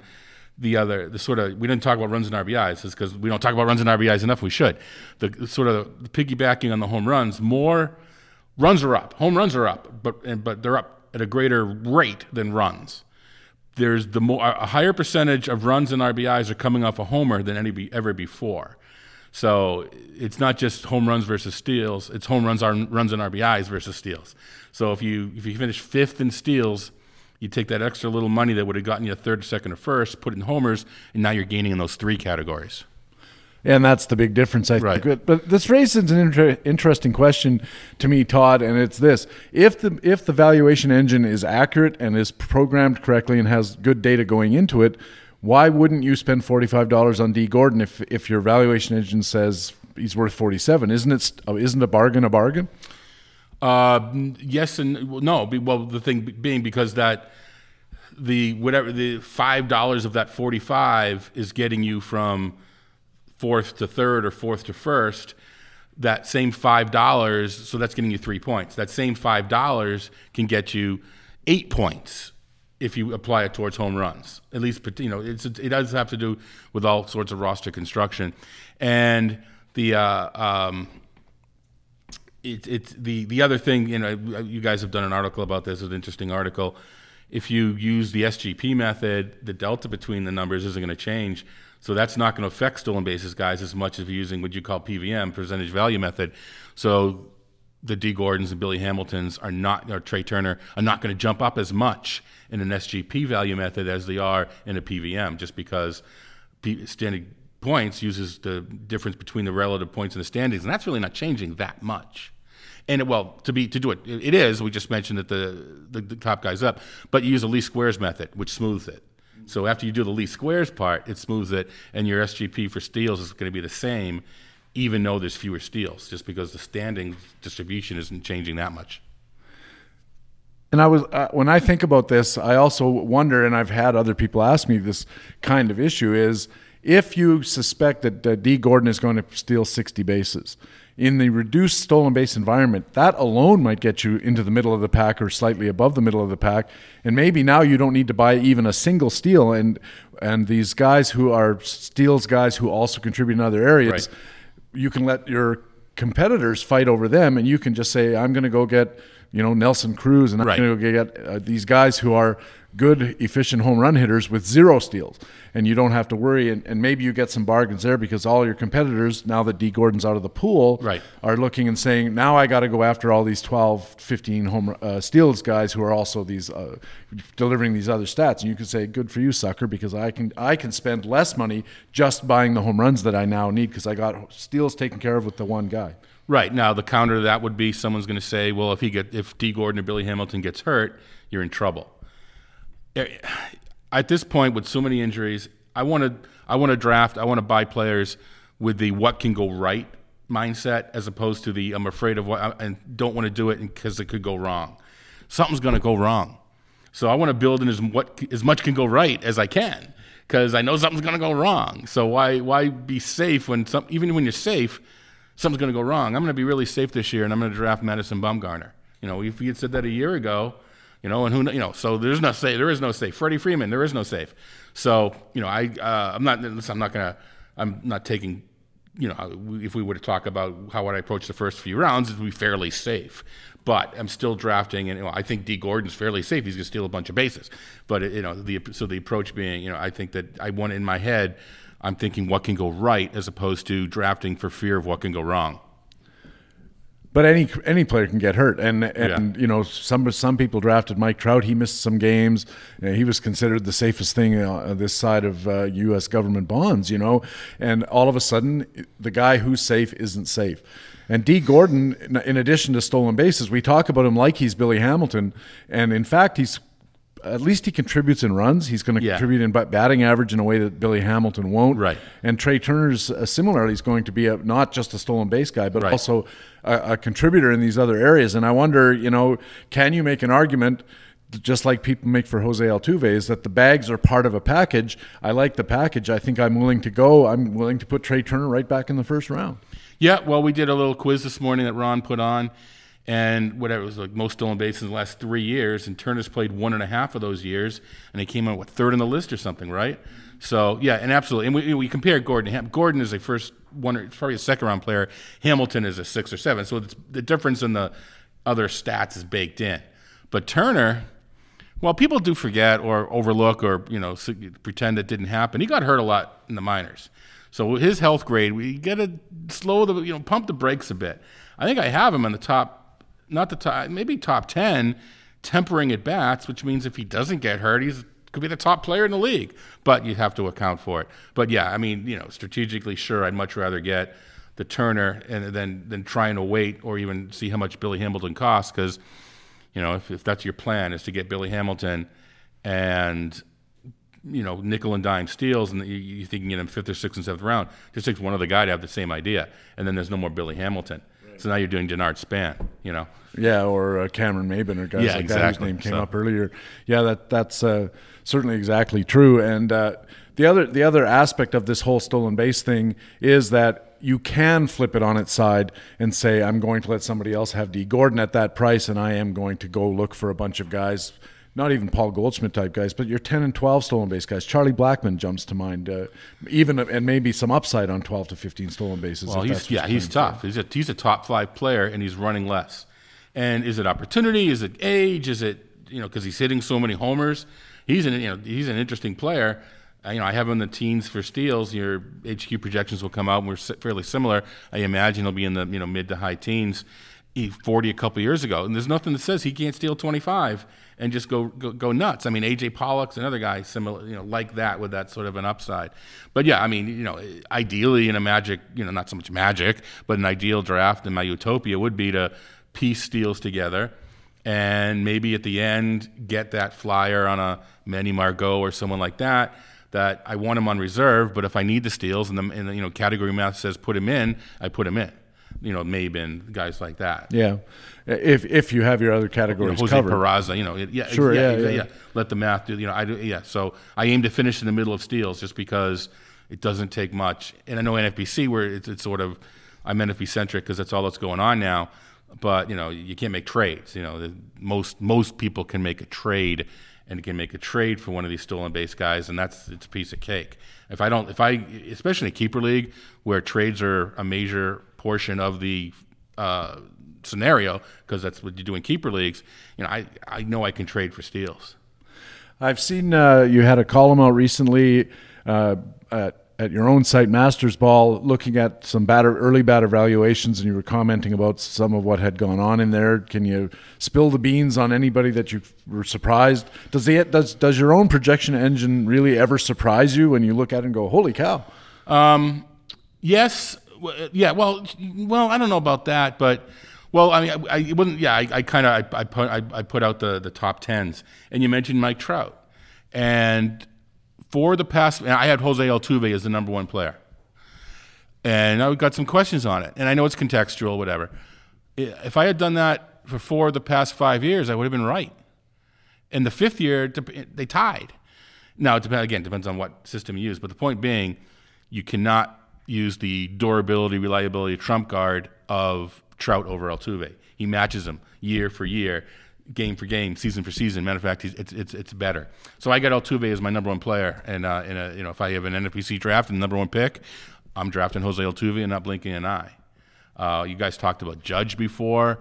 Man, I mean, there was some industry mocks going on. A couple of HQ guys, I think Brent was in one, and they started in, I guess, mid-September, and Judge went 19th and 25th and 23rd in that range. Okay, that's fair. I did an NFBC league that literally started the last weekend of the season. Remember, this is when Judge was coming off of his, I'm going to break McGuire's record, and on a hot streak, he went 4th in that league. Recency bias, 2 weeks, it jumped up that many. My rankings, I don't know, 17th, 18th, 19th. So I don't know that I'm going to make that move, but I think I have him for 42 homers. Curious to see what you got. I mean, he had 55 this year. 50. I mean, 42 is 13 less, fewer. I mean, if a guy had 35 and I project him for 22, I know it's not the same percentage. That's a ton, So we shall see. The other I took Heat because I have Joey Votto 9th. Does that seem weird? He finished 9th this past year, and he finished 11th the year before. Is it that much of a stretch that Joey Votto is a 9th? I have 9th. I don't think so. He's not the sexiest player. I mean, I think the lineup will be a little bit better around him because, again, you got to keep on those runs and RBIs. So,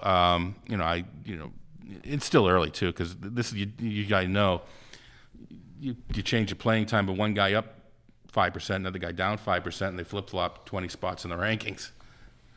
So when you talk about Joey Votto, people are surprised that you have him as high as 9th? Yeah, because he's not sexy. You don't want to. You almost like you don't want to believe he's that good, just because you want to be the guy that says he keeps the bat, he walks too much. You want to be you want to take that route. But a lot of it's batting average. Again, team context and roster construction. I don't want to win batting average because that's the category that fluctuates the most. I don't want to lose it. But I want to give my team a chance to get lucky and take the middle of the pack and end up high. Of course, I could also get unlucky and finish low. But I want the counting stats and let batting average take care of itself. It doesn't mean don't draft Votto. What now means is you can now chip away at Joey Votto's buffer and get the lower batting average, higher counting stats guys. So I did this draft we're talking about. I started with Max Scherzer in 12th. And then Votto in the comeback, and then Daniel Murphy next. So we felt I say we because I had a partner, Derek Van Riper was my partner in this league. We didn't want to win batting average. We have a heck of a buffer. Brian Dozier was the next one. There's your guy that's going to get, whatever, 30 homers, 20 steals, but hit only 250.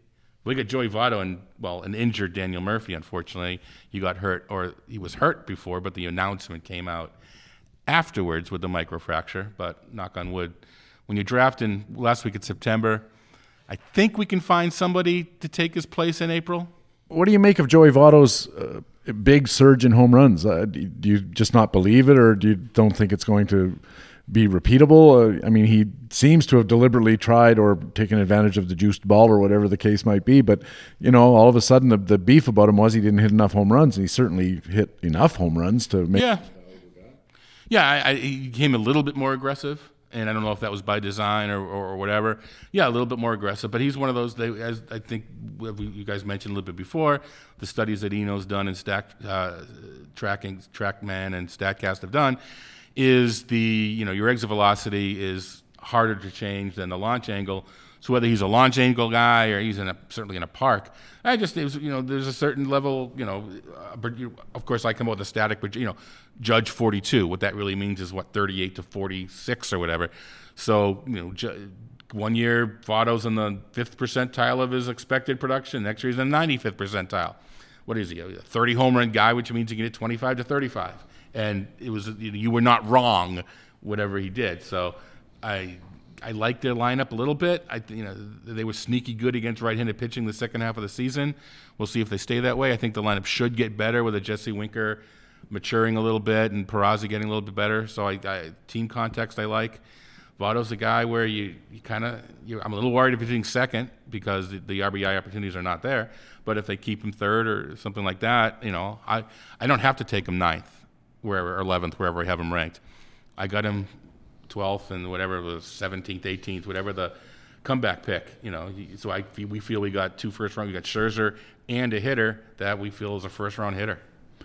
A little earlier, we were talking with Jock and Greg and Ray Murphy about this whole possible change or general shift in how major league teams manage their pitching, going perhaps from we want our starter to go 7 model to now we'll be satisfied if he goes 4, and then we'll just start firing relievers at them one after the other, or perhaps do that thing I mentioned where we'll run them through the batting order twice, and then that'll be it. If that's 5 innings, fine. If it's 3 innings, fine, and we'll just go on like that, and which has real important ramifications for total inning count, wins count, and all that stuff we talked about. Do you see this happening? And in the meantime, how are you going to manage when you look at building your pitching rosters in drafts and auctions, given the new realities of how pitching seems to be going in the major leagues? Yeah, there's a lot of different ways to take this. Tampa's already come out and said, we're taking our guy, because they know third time through, they look at the numbers, and all their guys are terrible third time through, so they're not going to, even Chris Archer, Alex Cobb, they're not going to let him get the third time through. So one team has already come out and said, yeah, that's what we're going to do. Now, it's tough. You mentioned Chris Davinsky before. You can't just say, let's just pitch him, 3 times a week for 2 innings. Those opportunities have to come up. I mean, you can't just, it's not like a Stratomatic, they have to exist. So that's part of it, is they organically have to emerge for you to be able to do that sort of thing. But as far, a lot of leagues are changing to quality starts, as you guys allude to. Not many quality starts because they're just not going. The average innings pitched was down. It's around 5 2/3. It was about 5.5. I know that, whatever, it's an average, right? So it's 5 1/3, 5 2, whatever. The average comes out to 5.5. So you are throwing fewer innings. But as we talked about with, like I said, there's a lot of ways to go here. As we talked about with the Hamilton and Gordon, this helps the Scherzers and the Sales more because they're still going to throw 210, 220. So the delta between them, because they're still throwing the innings, is huge. And the one sort of change that I think could occur, and I sense by the draft I just did a 15-team mix, and I think I'm not the only one, obviously, the middle reliever is back in vogue, even in mixed leagues. Just because, would you rather, you guys talked about the low strikeout guy, would you rather use Chris Davinsky or Josh Tomlin? Tomlin is the new Mark Burley, right? Not a bad pitcher at all, but he doesn't get the strikeouts. So are you going to use Tomlin or Burley? I'm sorry, or Nick Goody. Was it Brent tweeted about Stedenhiker of Philadelphia being a potential closing candidate or just a guy that can get 100 Ks, check out Nick Goody's numbers. He's a guy that you can get for, I don't have to pay $10 for Betances. I'll pay $1 for Nick Goody, and I'll get 90 strikeouts. So I think that in auctions and drafts and anything over 15-team mixed, the middle reliever is back in vogue. And as this again, Rob's data showed that ERA's up, WHIP's up, blah blah blah, but Ks stayed the same, and it's because, as you guys suggested, the K9s are up, and even though they're throwing fewer innings, the bulk Ks are up. So at first it was like, wow, that's not right, but then you think about it a little further. Oh yeah, it does make sense, just because you're getting more strikeouts. But I'm not going to look streaming a 2-star pitcher at this point. Just give me the safer reliever. And if I have to chase wins at the end, okay, I'll chase. But I think you don't need to add holes to your league to make your middle relievers more useful. It's happening all by itself. Yeah, the Lima plan is making a comeback after all these years. Remember the debate here at the First Pitch Arizona and in other fora was, what is the new strategy that the Lima plan was a breakthrough idea, and we haven't had one since, really. And now it seems like, yeah, we finally have one, and it's the Lima plan yet again. Yeah. And the other thing with pitching, you guys talked about the fact that there weren't as many good young pitchers. It was almost impossible this year to fix a broken staff. There wasn't the inventory to make it happen. Not that it's ever easy, but there was never even the inventory was, if you blew the pitching from the beginning, it was real tough to fix. And it's always hard, but it was, not just, there was the inventory, the assets weren't there to do it for you. So does that mean you draft the Scherzer or the Kluber, the Sales, earlier, perhaps, or pay more or whatever? Maybe it does. But, yeah, and then you also have to consider with the relievers too. You really can't use Melanson as the example because you can just say not very good anymore. But the old Melanson, K-Rod, well, it wasn't even K-Rod. It was K-Rod. Point being, he wasn't striking guys out. You don't want to fall behind in strikeouts with your reliever now anymore either. Before I take the discount on Melanson because you didn't strike people out, I'm not willing to take that. I'm trying. What closer would be the example now? They're all in double digits, but I don't know that I want to go down that route anymore and take a risk. I want Alex call me. I want guys that are striking guys out too. Are there any other trends that we didn't talk about that you've looked at in your own valuation exercises? And when you look at Major League Baseball as how it applies to the game that we play, have you seen anything else besides the obvious trends of the counting stats that really has you thinking? Yeah, well, I'll tell you what has me think. First, I think, and I heard you guys talk a lot about it, I don't get as worried about how you're going to combat more homers. I'm not going to sweat it because it's happening to everybody. Everybody's hitting more homers. And I don't draft towards targets anyway, so I don't care. So, it just, everybody's hitting more homers, so you're going to draft more homers. Everybody's running, stealing fewer bases, so you're going to draft fewer steals. I think you have to think about D. Gordon and Billy Hamilton a little bit more because their impact is that much more. But I'm not going to go overboard. And I don't think there's a perfect way to combat more homers. I think I used the word a couple times already, organically takes care of itself. But I think we have talked about this. The thing projections I've done so far, the guys I'm having the most difficulty with are the pitchers that suddenly have given up more homers than before. Because I'm somewhat convinced, and had some people kind of corroborate this, talking to us in the past day and a half, that the pitchers are throwing the same pitches they've always thrown, but hitters' approach is now different. And they're a pitch low in the zone, which is a great pitch before, batters are uppercutting it, and it's putting it out. So, and the other thing is, it's no shame in striking. I don't want to pretend I was a great Little League player, but if I struck out when I was, Little League 12, 13, 14 years old, I wanted to walk back to the other dugout or other bench.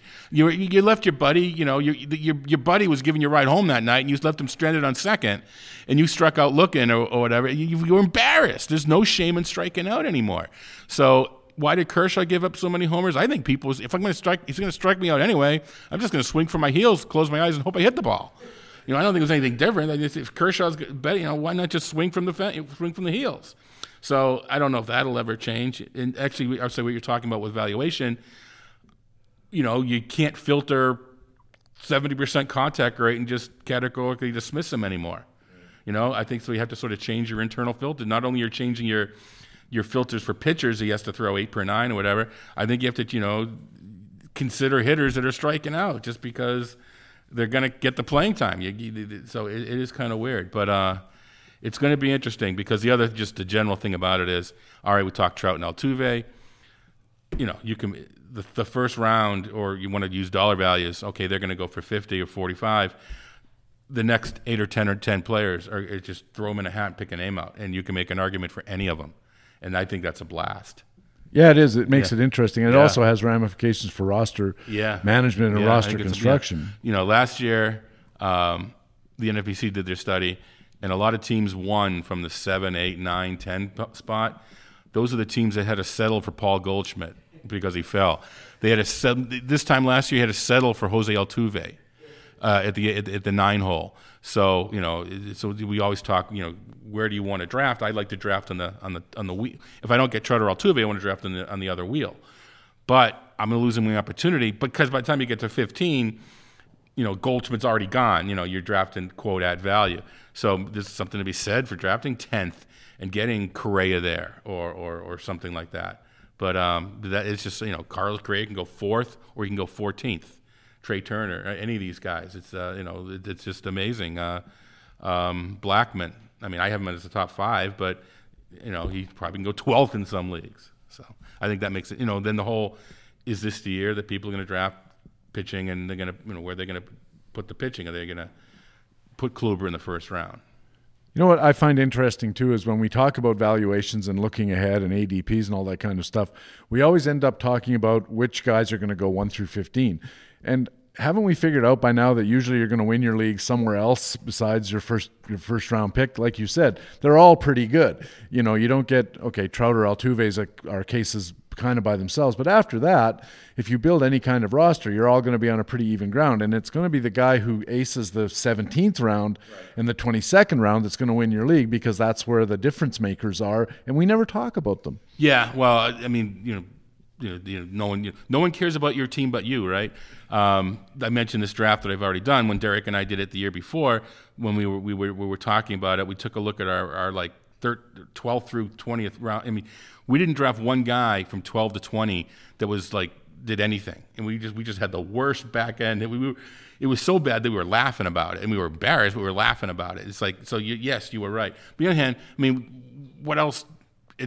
What is it? Early November. That's what else are you going to talk about? I mean, you don't even know who the 7th round is yet. So I mean, it's just sort of that's what you talk about. But yeah, and we already know there's a 35% hit rate on the. I don't mean hit rate. I mean getting the player in for first round numbers as opposed to whatever contact rate. So yeah, but again, who else are you going to? I mean, football does the same thing.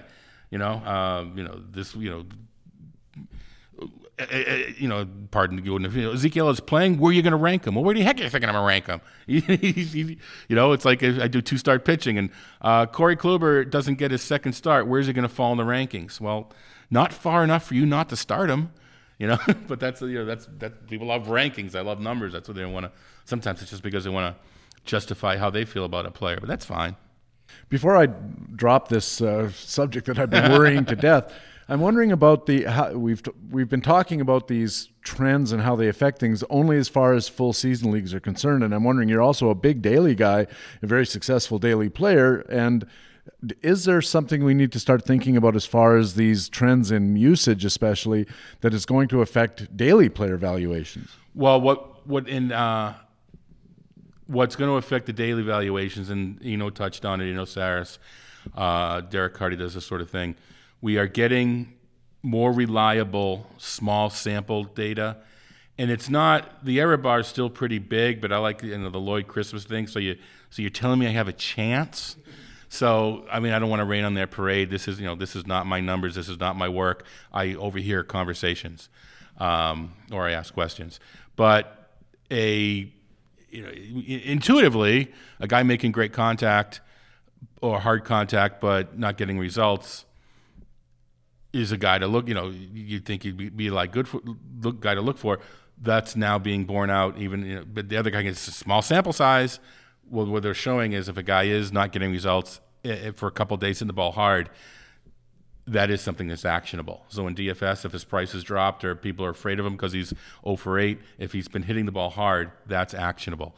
A pitcher with a spin rate that has dropped, or if a pitcher's spin rate has dropped. His results might be the same, but you can literally get data spin rate from start to start to start. You know, if you notice a pitcher's spin rate is on the decline, correction, you know, regression will rear its ugly head, so to speak. So that's where the advances are in the daily. Is you have to make the error bars a little bigger. But if you're playing I don't want to get too involved with the DFS, but if you're trying to win a lot of money, that's the chances you have to take. If you still want to play it safe, it's still a different area. But that's, to me, where the advancements are coming, is more reliable or more trustworthy small sample data. And that's StatCast, and that's the TrackMan and all that kind of stuff. Yeah, it is going to be interesting, and it's going to be a lot of fun to use.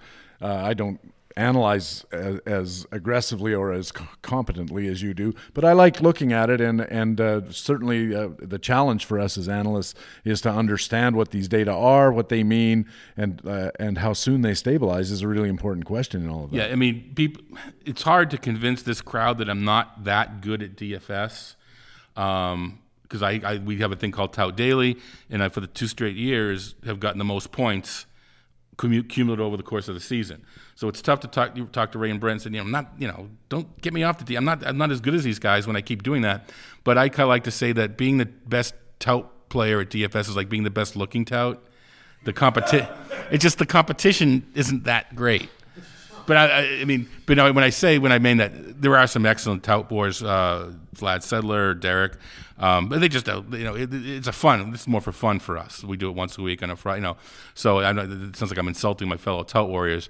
I kind of am, I guess, but it's yes, playful. We're ugly losers, it's but playful. Nothing other than it's that. playful. I mean, if any of these guys wanted to apply themselves, they could do well in the tout daily. But I'm a big proponent of the league format of DFS. I think it's a blast, and we've talked about it. And one of your ideas, I believe you know at this point, of how we're going to change the finals was sort of your brainchild as far as. Oh, so yeah. From what I understand, and since I kind of run it, I guess I understand it. We probably will go to that. Tell them what it is. Yeah, what we do is we have I guess because I am such a proponent of the league format. Well, it's not. Why not? What we do in Tout Daily is we have five periods of 4 weeks each, and the highest total points over the 4-week period get into a finals. And then the finals is like a winner take, well, not so much winner take all, but it's still a one-day thing. So why on the league aspect of it, why have 4 days worth of numbers to show how good you are over an extended period of time, and then crown a champion in one day? It just didn't make sense. The old Survivor format, a couple of the sites are now extinct. That's not really many that are gone. Survivor, so anybody who's in the finals plays the first day. The top half scores, whatever it is, whatever you want to use, plays the second day, and the top half of that plays for the finals. So you still have to, to get from the thirds of the second day, maybe you want to play it safe because all you need to do is finish, if there are 30 people, 15th. Becomes like a 50-50 game. Right. Yeah. So you can incorporate all your different styles. So there's a good chance that we incorporate that. I'm kind of glad we didn't do it this year because I swept the top 3 money spots. But we had Derek Carty won it, but he wasn't. We had a side pull. He was. Derek is just so busy. He literally forgot to pay, and he ended up. He's going to have the money. When you did a couple of years ago at Foley's, he's going to name the meal because he won Tout Daily, but I won the money. and the meal tastes better, but the money comes in handier, I bet. And just so we know, for the people that might not be familiar, you were the most successful player 2 years ago as well, with the total. If you aggregate all the points, right. Who won that year? Was that the year you won? It was. Yeah. Hashtag humble brag. I just had to bring it up because I've always been of the opinion that there's a huge amount of luck involved in the whole thing, and as people get better at it, I think the luck is draining away from it. Well, that's and I don't know what it's going to take for the league aspect. I don't think any of the sites. I'm not, everybody who's I'm not going to name their name because they're not advertising with us or whatever. Everyone knows who they are. I don't think they're going to have a commissioner service and charge money. It may take our friends at On Roto. There, I will mention them. Maybe they, have a certain part. They offer a service or Fantrax, one of those guys where, you play the DFS game and they score it for you like they score your home league, they score DFS league. Maybe that's what it's going to take, because I don't think the DFS sites are going to do it. But for that reason, I think there is skill, luck. We don't have to go down that road. But I think the better players, if you accumulate points over the course of a season, the cream will rise. Yeah. I don't want to say anybody can win a tournament, because not anybody can. But I think maybe it's just more my style. But I have a blast with the Tout Daily, and we do a couple other places I work for. We do something similar, so I think it's pretty fun. From your point of view in the industry, when you look at this, I've talked to Gene McCaffrey, our mutual friend, about this, and he's always saying, why don't we have like 1 week leagues made up of 7 individual daily contests, but aggregated? Because it gets to your point. It has the fun of daily, it has the roster construction aspects of daily, but it's not just a one-shot thing. And why not 2 weeks? Why can't you sign up for a month of daily contests and all these kind of permutations? And it seems like it's a marketing opportunity that nobody's really taking advantage of. Yeah, well, again, the sites make their money because they have such a large tournament, and they get the rake. How much money they're going to make how much it costs for service now, $150, whatever, $70, whatever some of these services are. You can get them free on ESPN and Yahoo. So how much money they're going to make running this sort of thing. Right. So, you have to pay some guy to make the values. You have to get the real-time stats. There's a lot to it. So it's just a lot easier just to do the tournaments, try to get the guy to win $100,000. But, the fun, when we did Tout Daily, I happen to live in a state where I could do this. Not everybody can. I take my lineup and put it into a, in quotes, real contest too. So, but that's what I'm saying. It's what's it going to take? And I think there is something to that. I'm not saying every home league that's 5x5 mixed roto right now, whatever, is going to convert. But man, that would, I'd like to see it happen. We'll see. We got a few minutes left. I'm completely out of energy and questions. So has anybody got a question they'd like to ask Todd Zola? It's a rare opportunity to talk to one of the smartest guys in this business. Who's got a question for Todd Zola? Come on up and grab a hold of this microphone. And if it's about Jared Eichhoff, I have no comment.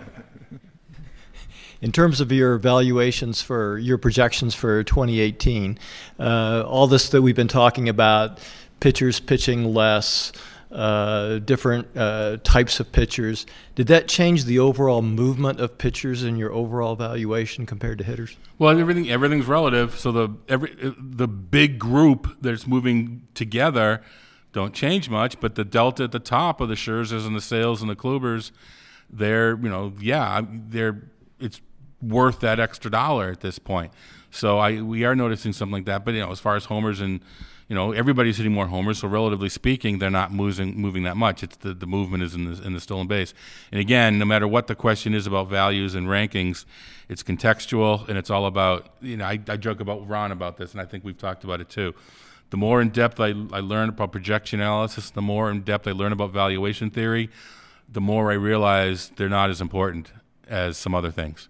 So what other things? Draft strategy, knowing the player pool, knowing your opponents, trends, thinking things through. What are the repercussions of this move? How that sort of thing. Used to think that if my sheet with the numbers on it are the most accurate, I'm going to win. Once I started playing the NFBC and I didn't win, I realized that wasn't the case. And that question came from Tom. He's from Salem, Oregon, and I know that because I spent a really fun afternoon with Tom and a couple of other people out at the ballpark. I got family in Portland. I haven't been for a few years, but it's a beautiful part of the world. It sure is. Country, world. Maybe tell us your name and where you're from before you say your Sure. question. Mike Bell from Boston, and Todd, as always, really appreciate the fantastic insights. Maybe just switching off of the NFBC format for a second back to for just 1 minute. Next back question. To even back to the auction that you just participated in that I saw at XFL. My question is really related to the last question I was asked. Do you still believe in something like a 70-30 split between batting and pitching, even with the different playing time dynamics that are now coming about because of the 10-day DL, because of the more pitchers? Is something like 70-30 still make sense? Do you think that's what we're going to see when we see the Expert League auctions in the spring, something like 70-30? Or do you see that shifting because of that dynamic? I think I do the numbers in that range because that's what ends up happening. I don't go into it and budget that, or I don't adhere to it. I make initial budget, but I'll shift money around. And in the draft, when I take my auction values and convert it to a draft list, I have found empirically that 72-28 matches closer than if I just bring the names down. But I am curious. I don't know. I mean, I'm curious about that because a lot of the time, what ends up happening is just, sure, certain pitchers, you don't pay as much for starters, but I have this much money more for a closer now, or I have this much money more to pay for Scherzer and Kluber. So the percentage stays the same, but where it goes shifts. But I don't get hung up on leaving with a certain. I think I do. We'll talk about it when we get closer to draft time. I do have a budget coming in, and it's usually 190, 70, somewhere in that range. But I'll move on and off of it. But as far as one of the biggest mistakes people make, and we haven't talked about this for years, but it's one of the back in the early valuation days. If you want to go 80-20 or 85-15, that you run the numbers that way, don't. That's not what you want to do. You want to run them at 70-30 and buy 85% of it. It's one of those big mistakes. Otherwise, you're paying 55 for Trout because your sheet says it, but that's not what. Or depending on how you've got it set up, your sheet might say 75 for Trout, and it's all out of all proportion with what the actual value because. There's a difference, and I think sometimes people lose sight of this. There's a difference between value and price. Right. Value is what the guy's worth, and price is what somebody's willing to pay for him because he either just disagrees with your projection or he just likes the guy. There's rational and irrational reasons that prices go, and the shape of the auction can change things. I once spent $48 to get Paul Sorrento in an auction because it was a keeper league. He was the last first baseman that was available. So what the hell? I had $48. I wasn't going to take $48 out to the steakhouse and get myself a steak and some third-rate first baseman. Paul Sorrento it was because that was all there was. So there are those valuation questions. I have another question, though, something you said in response to that question from Mike, and that is the assumption we make about the hitter-pitcher split. Don't you have to build that in when you make a valuation because you need to know how much the budgets are for each side of the equation to do PVM?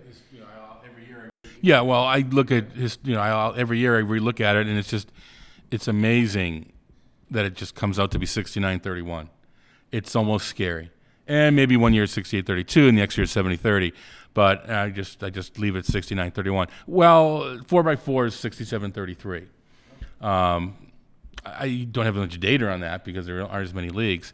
But yeah, that's my current. And some may do 70-30. And at the end of the day, it's only $1 or $2 difference. So I don't get hung up on it. But I believe the HQ tools and RotoLab let you do what you want. If you're in a league that your league historically pays 72%, that's what you want to do. Is there a leverage arbitrage opportunity here that if you decide that that your league will probably be in that 69-70 range and you've just decided that you're going to spend way more, so like you said, you run the values based on what you expect the league to do, rerun them based on what you want to do, and then see where the bargains fall as you go through the differences fall. I don't care. Running it at the higher amount is misleading because that's not that's again you're buying 85 or using 85% of your budget to buy hitting. You're not revaluing at 85%. So I think there's a difference there. And to be quite honest, we've talked about this too. The actual amount they're actually worth is 50-50. Because the categories are the same, so these are all more of empirical numbers than they are E equals MC squared sort of provable formula sort of things. It's one of those arguments for Kershaw is if you put 50% of the budget for hitting and pitching to make the same, Kershaw's like a $75 player. Mike Trout's like a $38 player. Or Jose Altuve. I had to change this argument now. It's now Jose Altuve, right? So it's now Jose Altuve is like a $35 to $38 player when you flip it around like that. But no one drafts like to give credit. Peter Kreutz was the first person that I know that actually hammered on that. And in my early years, like that just doesn't make sense. Now I say it. I understand it makes perfect sense. And we got our standing room crowd going, that doesn't make any sense, but it does. So. It really does. And they're all interesting questions, and they're fun to think about. Part of the reason we play the game is to think about stuff like this as well as the competition, I think. Todd, it's always fun to talk to you with microphones in front of our faces or with beer glasses in front of our faces. Fortunately, it's on a TV camera. But you mentioned, we do them frequently enough that if people want to post a question in the HQ forum, we often when we talk about what we're going to talk about, pull questions off the forum. So if you guys if there's ever something you want Patrick to ask me, so to speak, post it on the forum. We'll talk about it. If you have BaseballHQ.com has a forums. I think it's the strongest thing about the site, frankly. You can tweet at it. We both have Twitter accounts. Twitter accounts, yeah. Not that we couldn't figure out something on our own, but I like questions from people. I want to talk about what you guys want to hear about. Just be warned, if you sign up for my Twitter account, you're going to get a fair amount of political commentary as well. Up until the time that Baseball HQ forces me to get a separate Twitter handle for my anti politics rants versus my baseball rants. Again, Todd, thanks a million for helping us out. It's been great.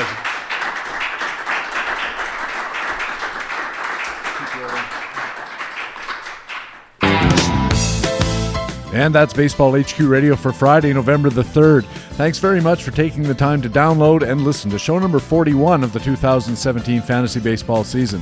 I also want to thank our guests for this Friday special edition of the show, live from First Pitch, Arizona in Phoenix. From BaseballHQ.com, Jock Thompson, Ray Murphy, Chris Blessing, Alex Becky, and Greg Fishwick. And from Masters Ball, ESPN, and RotoWire, Todd Zola. I am Patrick Davitt, the host of Baseball HQ Radio. Sure hope to see you on the BaseballHQ.com subscriber forums. Remember, you can stay in contact with Baseball HQ on Facebook and a Twitter feed at BaseballHQ. I have a Twitter feed as well. I'm almost at 1,000 followers. It's at Patrick Davitt. Please send us a message on our email address, which is bhqradio, all one word, at gmail.com. And you'll always be the first to know when a new podcast is available. More importantly, tell your friends about Baseball HQ Radio. Take a second, go to iTunes and add to our 4.8 star rating. Comment us up, tell people how good it is. It really does help us keep the podcast going when the bean counters start looking. Thanks again for listening. We'll be back again on another Friday, maybe after the winter meetings, but for sure once we approach spring training, with more editions of the podcast that have fantasy baseball intelligence for winners. It is Baseball HQ Radio, and so long. Baseball HQ Radio is a weekly free podcast available through iTunes and other podcast aggregators, or directly from BaseballHQ.com, where we have an archive of past shows as well. Just look for the HQ Radio microphone logo on the right side of the BaseballHQ.com homepage. Baseball HQ Radio is a production of the USA Today Sports Media Group. The opinions expressed on Baseball HQ Radio are those of the individual speaking and not necessarily those of the USA Today Sports Media Group. The program is produced and edited by Patrick Davitt.